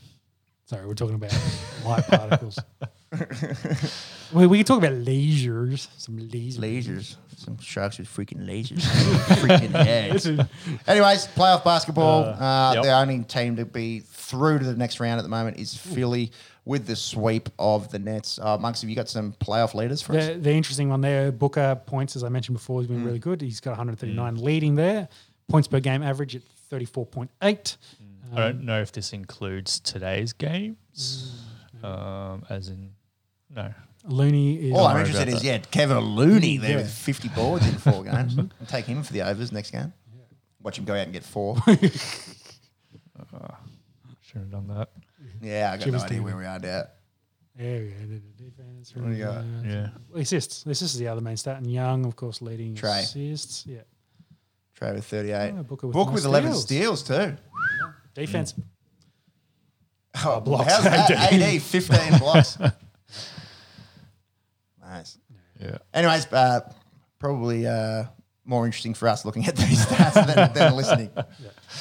Save Yep. that later for some late night research. Yeah. What's the old meme? I bet he's thinking of other women. What's he doing? Looking at NBA stats and AD got 15 blocks. making his multi for the next morning. That'll do us for the NBA. It's a fun time of the year for anyone that's down under and follows basketball. Yep. Some NFL. Yes, I'm in a He broke his ankles. One of the biggest days in the NFL calendar is just a few days away. Shauno, you love this time of the year. It's actually, it breaks my heart a little that we're not watching it live this year. Yes. Unfortunately, someone had to go and get themselves a full-time job and can't just have Fridays off here and there, although I definitely did think about it. Anyways, let's do a bit of a draft preview now. Yeah, it has been a bit of quiet 2 months for me, not having to do as much research and much tape watching. Jimmy, do you want to, search for an NFL mock draft and whack that up on the TV just for conversation piece? The main guest talking point, as always, quarterbacks. It is pretty heavy for quarterbacks. I think there's probably 5 that'll go in the first round. Probably 5 early in the first early round. as well. So it's kind of cemented that Bryce Young's going to go for number 1. To Carolina. Carolina, I don't think there's going to be any shocks or changes there. The news during the week, and again, work overtime, Jimmy, they released the results of a cognitive test they gave to the quarterbacks. Young, Levi, and Hooker all scored in the 90%. Richardson scored, I think, 78%. CJ Stroud scored 18%. So whether some of that was released, because it's smoke and mirror season, was released on purpose. So potentially he would slide out of 2 at Houston, because that has been the talk. Houston will take him at quarterback. Will Levi is Will Levis is probably the consensus second one to be taken. Which a few months ago there was no chance that anyone thought that was going to happen. It's always been Bryce Young 1, CJ Stroud 2. 2, yeah. So that would be a huge change. And maybe that's the reason. Maybe someone like the Colts, maybe they covered him, or maybe they think the Colts at 4 will then take maybe Richardson. So then you scroll down, maybe it's, I don't know, the Raiders at 7. The Raiders. Maybe they would take a quarterback in Shroud. And then if you keep scrolling in that list for me, you kind of, Minnesota, there's conversation about whether they take one, sit someone behind Kirk Cousins. Tennessee, there's rumors that Tannehill is on the block, but they have Willis there already, so maybe they okay. But those are kind of the spots. So I think for Will, he'll either go 2 to Houston or 4 to the Colts. Mm-hmm. Will Anderson is the best defensive player in the league. I think it's probably guaranteed to go 3 at the Cards. I think he First team, well, really the only team in that top 4 that doesn't need a quarterback. Yeah. So that's kind of looking that way. Jalen Carter he may slide. There's some talk about that. He's a defensive tackle from Georgia. Yeah, he's was consensus number 1 defensive, but has had some off-field question marks. So whether he slides down as far as the Browns that they've got listed in this mock, there's chat about the Lions for him, Seahawks as well in that list, so they could fit in there as well. I think he was involved in the death of his teammate. So if I remember in that story correctly. Yeah. So I've got it here. Was arrested March 1, stemmed from an investigation into a fatal January car crash. Willock, Devin Willock died horrible. in that car crash. Yeah. Potentially street racing, etc.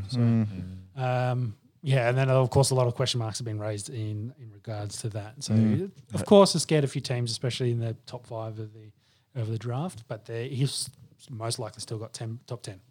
So if Cedar Shroud is sliding, then you get into the conversations about. You've actually found it for me. It's not in any order. It's not the best one. Yeah. Okay. 99%. S2. S2 score. So Anthony Richards. Yeah, it's about what I said. 79 there. Yeah, you're pretty close. Yeah. Who's Tanner McKee? There's heaps of quarterbacks coming out. 99th percentile. Pretty good between the ears. Yeah. I think Bryce Young scored the most, but then you have CJ Shroud there as 18th percentile. So that of course was the big concern on the stats, which is interesting because historically I think they've done the Wonderlic, and they've kind of maybe moved away from that to more of this cognitive testing. Because I think Lamar classically scored 8 on a Wonderlic, and I think you get 12 if you put your name on the paper. So he essentially turned in a blank paper and didn't do it. But he had the same problem. He had the same question marks that maybe he wasn't smart enough to be a quarterback in the NFL. But that's, I guess, the comparison I make here with CJ Shroud is, does that not matter? And he's just that good of a football player. And some of the interviews that Shroud has done has kind of showed that he's, he plays in that off the cuff, aggressive kind of play style that, maybe doesn't lend itself well to timing kind of routes, X and O's and things like that. That's not his style. And then maybe it takes someone to mould an offense around like they did Lamar to get the best out of him. So it's not a realm of possibility. He's still a great football player. He just is not going to get a PhD in neuroscience or something like that. So I don't think many of them do. Although there is that one guy that is a neurosurgeon playing in the NFL. I forget. Yeah. I think Fitzpatrick was up there for smarts at quarterback position. But Harvard. Yep. Yeah. So on that, so Tanner McKee is economics major, plays quarterback at Stanford. Yeah. So it depends on where he slides and how fast he slides, and then they get conversation about Anthony Richardson. Scored better in this athletically is the best quarterback in this class, Or possibly ever. yeah. And I think very comparable to Lamar, though he's bigger. But I think Lamar was a better natural passer of the ball. But same question: do you take that risk? Do you take that risk in the top 10, the teens, or just one of those teams that a playoff team in the bottom 20s and 30s have a spot and a backup, and like, oh, that'd be a nice kind of pickup, especially if we've got a veteran aging quarterback. Yeah. This mock draft that we've got on NFL.com has Anthony Richardson at 10. My thoughts, given the way that he... Is that a trade too? So they predicted a trade? Yeah. Predicted a trade from the Eagles there. That's right. And that's a great comparison there. I think a good comparison for Richardson is Jalen Hurts. Then Richardson's faster, but Hurts has got that strength and size. Again, maybe Hurts' arm, his talents is a little bit better. Yeah, he's basically a big middle linebacker playing quarterback. Yes. I reckon a team might take a punt on him in the top 5. I could really see it happening. Yeah. as long as it's not a shit one. Well, the Falcons are there as well. You know, have historically had Michael Vick in that team. The only quarterback they currently got, I think, is the Riddler, Desmond. So they might have a spot. In this mock draft, they have them taking running back in Robinson. So Robinson's probably the only back. Consensus number one by a long way. I think the only back that'll go in the first round. There's rumours the Eagles are heavily after him. Also rumours the Eagles might trade for Derrick Henry. So that might be another big Titans trade on draft day. So that potentially could happen. And it might be this case, like if Falcons take him at 8, they can't get Robertson, they then turn around and flick 10 to the Titans for Derrick Henry. So that's the rumours for Eagles, which Eagles fans would love. Get some extra heat at the back there for Jalen. And then, you know, there's a bunch of good corners. It'd be interesting to see if Joe Porter Jr. actually makes it to 17, goes back to Pittsburgh, follow in the footsteps of his father. I think who are the brothers that you're talking about as well? The Brown brothers, Sidney Brown and Chase Brown, both. It's surprising how similar athletically their numbers were, but I guess if they're they're identical twins, have the exact same body type. One plays safety, one plays running back. They'll probably go in rounds 2 and 3. That's fun. Yeah, but that is fun. There is chat about Hooker, the other quarterback, Hendon Hooker, sneaking in there. It's interesting if you look at Levis. So I said that right, Will. Yeah, as a body type, I probably like filled out. He's got a pro body already. Hooker, Young, Shroud all look like they can grow and add size. Young is basically the same size as Murray with less weight on him. Kyler Murray, that is. And Anthony Richardson probably can, add a little bit of size, but he's already fucking huge. So, but you look at Will's frame as a comparison, like as his muscular build is what I'm getting at. The others look like they're, young professionals, whereas Will looks like he's been in the weight room and like ready to go. So 6'4", 230. Yeah, I just wonder if is there room for the growth a bit. But my point, wrapping all the way around, is Hooker has that potential to grow. He's measured pretty well, had a pretty decent season for the Texans, Tennessee. Sorry, not Texans. I had T in my head. Tennessee. So yeah, whether he's your late round pick or whether he sneaks up a little bit for those quarterback needy teams. But they're the 5. So they're the 5 quarterbacks that'll go. 1 running back. There's a bunch of receivers that probably go. Flowers. Is it Hickson Smith? Smith? Just chasing up here. It's not a really receiver-heavy draft, is it? Jordan Addison? Jordan Addison. Jackson Smith. Njigba. So there's also some theories about if Houston takes Shroud, because they both played at Ohio State, they could then come back and get him as well and double up and keep that chemistry going. But there's a lot of good quarterbacks. There's a lot of cornerbacks, a lot of edge guys, and probably 2 really good offensive tackles and maybe 1 center, 1 guard that kind of fit into the 32 that will go in the first round. But yeah, there'll be a heavy amount of defensive players. And all the big talking points is quarterbacks and how many of them will go, given that we're looking at 5 in the first round. Yeah, quarterback-driven league, we know that. And then on the flip side, that's why everyone then drafts elite defensive talent in the first round. Because if you've got your quarterback, you then need to defend and prevent everyone else's quarterbacks. Edge rushers. Yeah. So, as a quick summary and a kind of preview into the first round of the NFL draft, which starts Thursday, Friday for us, runs for 4 days now. Yeah, something like Saturday, that. Sunday, maybe not into Monday for us. So I think they do 3 nights, I think. Yes. Thursday, Friday, Saturday. Yeah, they do 2 and 3 on Saturday, and then they do the rest on our time, that is. So Thursday, Friday, Saturday. Let's fucking go. Yeah, it'll be really interesting. Sad face for me. The Broncos don't have a pick till the 3rd round. Trade it off for Wilson. yeah. I have to sit pretty and wait. Well, what do you think the Broncos need out of this draft?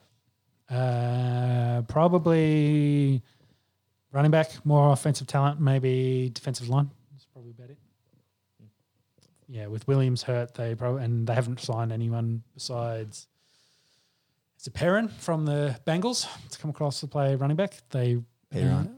Perrin. Yeah, they need maybe another running back in there. So third round's probably a great spot to pick one of the running backs because you're probably getting still a top 5 running back in this draft by that point.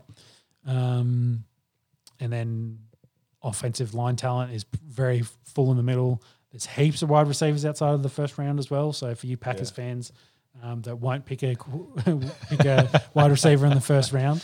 Well, Rodgers isn't there. Maybe it doesn't matter anymore. Well, I guess that's the other caveat. That's still not official. So no. And there's kind of it's looking less likely that he's going to leave. Yeah. Well, there's I guess a semi-deadline is the draft. Because if they don't move those first picks this year, then the Jets, won't have the ammo. They've kind of said that they would be in to do it. So, that's an article from today. That's from today. Yeah. And then, it's just saying that there's been weeks of speculation. Nothing's happened. The draft is the deadline, essentially. Resume some negotiations this week. So I think when do the Jets pick? So you've got basically till when until then, they pick. Yeah, that's when they'll can flip that.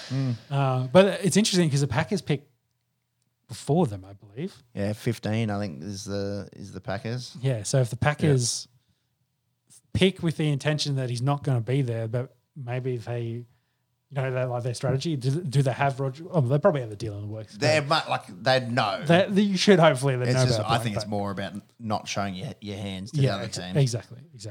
So they've probably got the deal in place in the works. And when the Jets get close to being, actually, no, it's 13. The Jets are 13. Yeah, so as they kind of round into that pick happening, that's when we'll hopefully hear Rodgers trade. If not, storylines. So that'll be some of the interesting storylines. And then, we don't know what else, other trades and other things will happen in the background.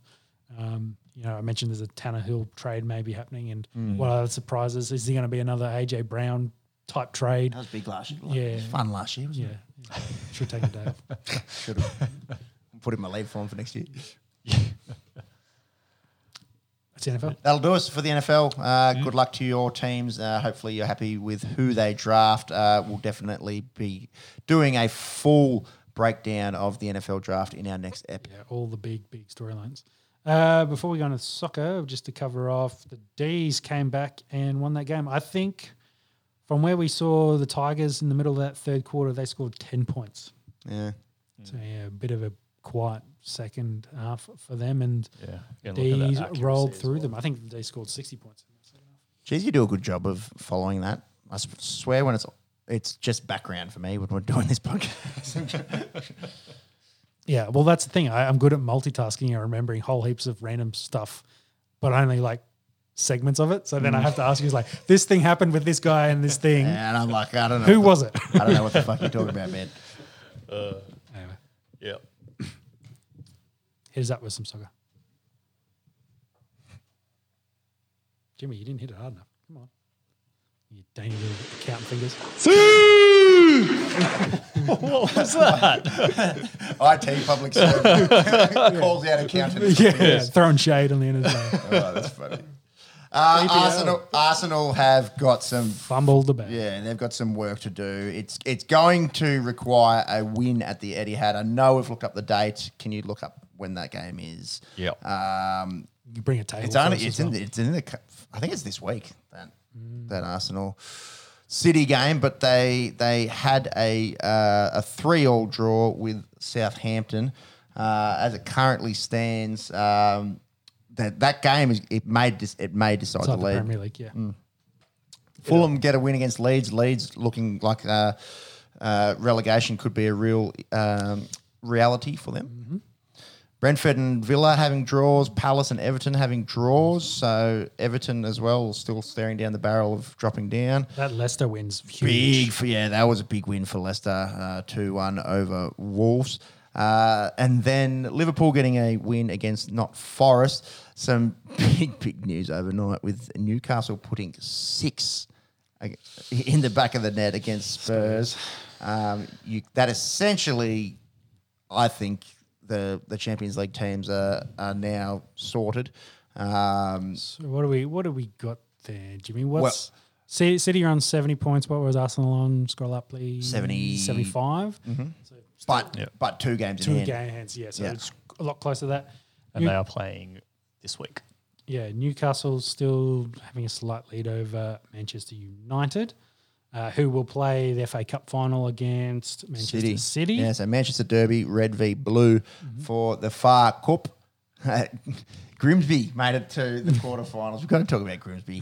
The boys haven't seen it. There's a movie sort of based on football hooligans that follow the Grimsby football team. They're not really hooligans. It's just Sacha Baron Cohen and then just typical English culture. Just idiocy in this movie. But I found it quite funny. Some people thought it was a little bit more Crimsby than Grimsby. Or Cringesby, if you will. They just want to think they're more upper class than they actually are. So. Yeah, can't have a laugh about Elephant Bukkake, then what can you laugh at? Exactly. But yeah, interesting that small town, they did get pumped in the quarterfinals, albeit, but they did make it to the quarters.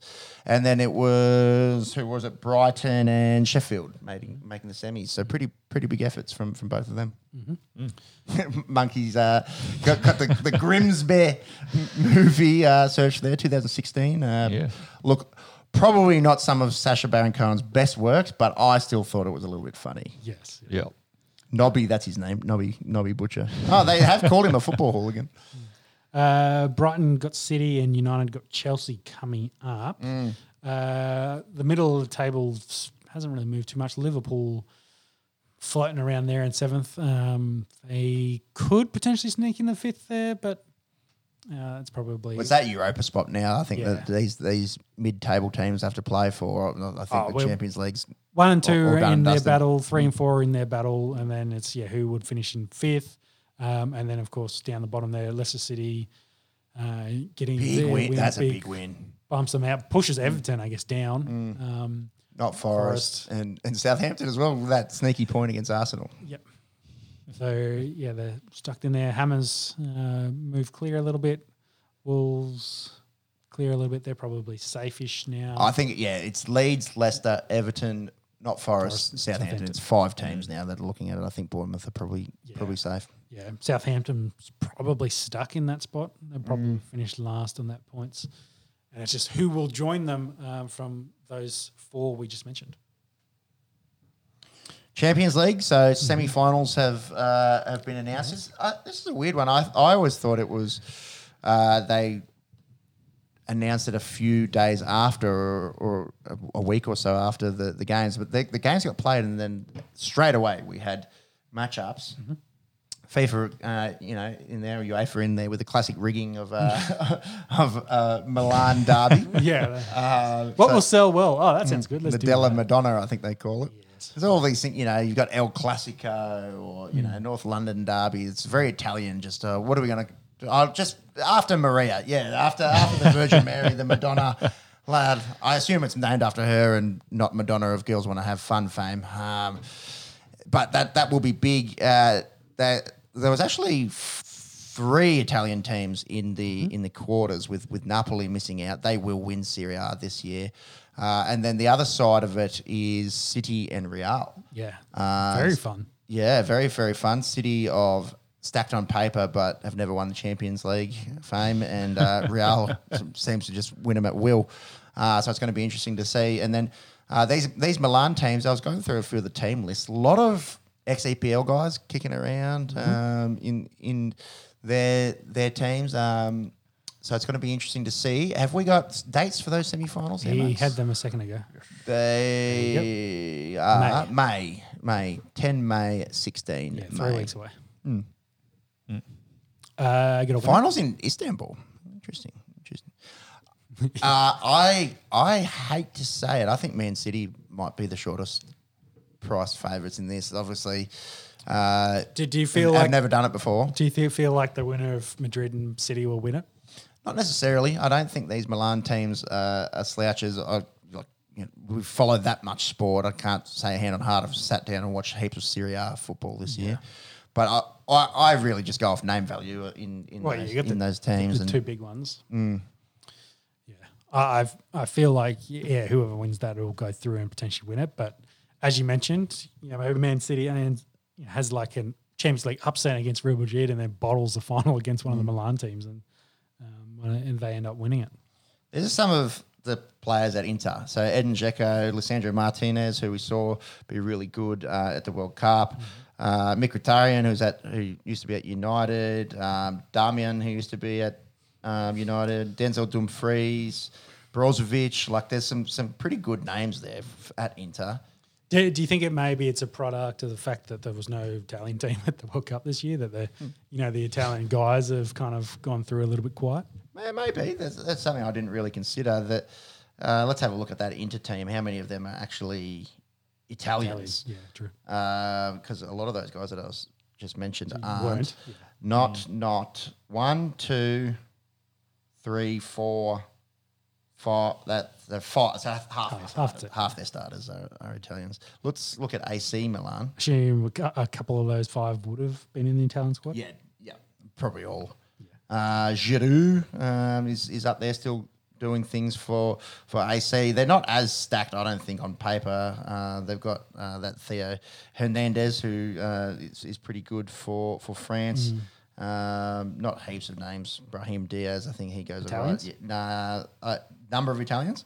You're going to make me do this off the top of my head. 1, 2, 3. I think it's 3. Yeah. Okay. So not heaps. Not heaps. Simon Kjær, the Danish centre back for them. But yeah, look, definitely on name value. If you had to pick a winner, you'd go out of the Real City matchups. What's our? Is Zidane still playing? Not Zidane. No, he's not still playing. No, who starts with Z? Fucking Swedish dude. Zlatan Ibrahimovic. Yeah, he is. And still playing for AC Milan? Yeah, he comes off the bench. Okay. I was like, oh no, where's this going? But we got there. Yeah. He comes off the bench. There's Zlatan, I'm pretty sure. Can you see how old he is as well?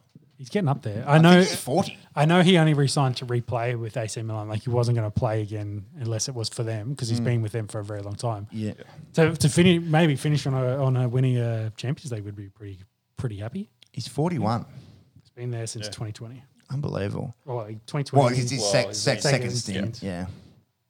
He's on Fuck, loan. there's a few good clubs there. Malmo, Ajax, Juventus, Inter, Barca, AC, PSG, United, Galaxy, and then AC Milan for the 41-year-old Swede. So has he scored 34 goals for AC Milan? Am I reading that right? 34 in this most recent stint. His last, yeah. say 4 years, 2020, 21. It's pretty impressive. That's all from the age of 38, 39. And just, heaps of funny Zlatan quotes in his Wikipedia page there. yes. Let's see if he wins a Champions League. I'll back that. Let's go AC Milan. That'll bring us to the On the Esky final round. He just brought the odds up there. It's $1.67. In 1 second. $1.67 for Man City. That's too short. That's way too short. That's unbackable. There's 4 teams there. They've never won it. They're going to be trying to win the league. Madrid at $4.50 is good value. Yeah, a bit of juice Real, there. So. But $8 you can get for either of the Milan teams. Yeah. $1.67. Fuck it. It's probably Sportsbet's got some relation with the bloody Pommies, so that's why they've G'd him up here. Maybe betting on English teams is like betting on Australia. The old price dump that you get from Sportsbet. Maybe. True. Yeah. I feel like that's just putting into the world a huge choke for Man City coming up. I just feel like that's the way. There's the lose. The curse. I thought I was going to get through the final round, but I desperately need to do a wee-wee. You can't last 5 minutes? Nah, I think I need to pee. That's probably not going to help. All right, stuff it. We'll run through a quick. It's a pretty quick one. Yeah, it's a quick one tonight. Let's start with some sound hit me a ding-ding. There we go. Sean, you catch a few biffs yesterday? Yes, there are only really 2 big fights to talk about out of the UFC card yesterday. is it Pavlovich? Yep. Pavlovich knocked out Curtis Blades. He's been a knockout artist in the heavyweight division. Some chat about now, is he close enough to get a John Jones fight? Would he be, if Stipe misses, does he get fit in? Or is he the next fight after John Jones? After watching that fight, I'd say he probably loses to Jones because though he knocked out Curtis Blades, Blades was still landing on him fairly well. He's very hittable, which is a very scary thing to think in the UFC division. Interesting, before his fight, he was pictured at the casino losing all his monies on the pokies because he was in Las Vegas. The pokies? Yeah, he's literally sitting on the pokies just going and not getting anything out. But he got a big win. The other fight was Bobby Green got a KO win over Jared Gordon. Gordon, well known for losing in a fight that he probably should have won against Paddy Pimblett, and Pimlett's been calling him out for the rematch. Though this was ruled a no contest because Bobby Green coming in, there's a head clash, and the head clash kind of leads to the finish in this fight. It essentially knocks Gordon down. So it's ruled a no contest. Bobby Green was a bit disappointed in that. He misses out, of course, on his performance of the night, money that he's hoping to get. If anything, the UFC runs it back. But it was a bit unfortunate in this one for Bobby Green, who's also been floating around there in the middle of the lightweight division, having some fun fights in the back end of his career. He's stringing together a few wins as well, hasn't he, Bobby Green? No, that was a while ago. Well, yeah. Iaquinta and Huck Paras is what I was thinking of, but then Makachev, fair enough. And then Drew Dober, I'd forgotten about that one. Yes. So, he's kind of been up and down. He's in that, like I said, fun fight kind of area. Getting Jared Gordon was a good fight, but unfortunately it ended up being a no contest. If we flip the script, boxing, the Tank beats Ryan Garcia in their bout yesterday. Knockout in the 7th round via liver shot. Some reports out today that, from Garcia's sparring partner, that he'd injured his body during training camp and that there must be a mole. They gave Tank the information and that's why he was targeting it.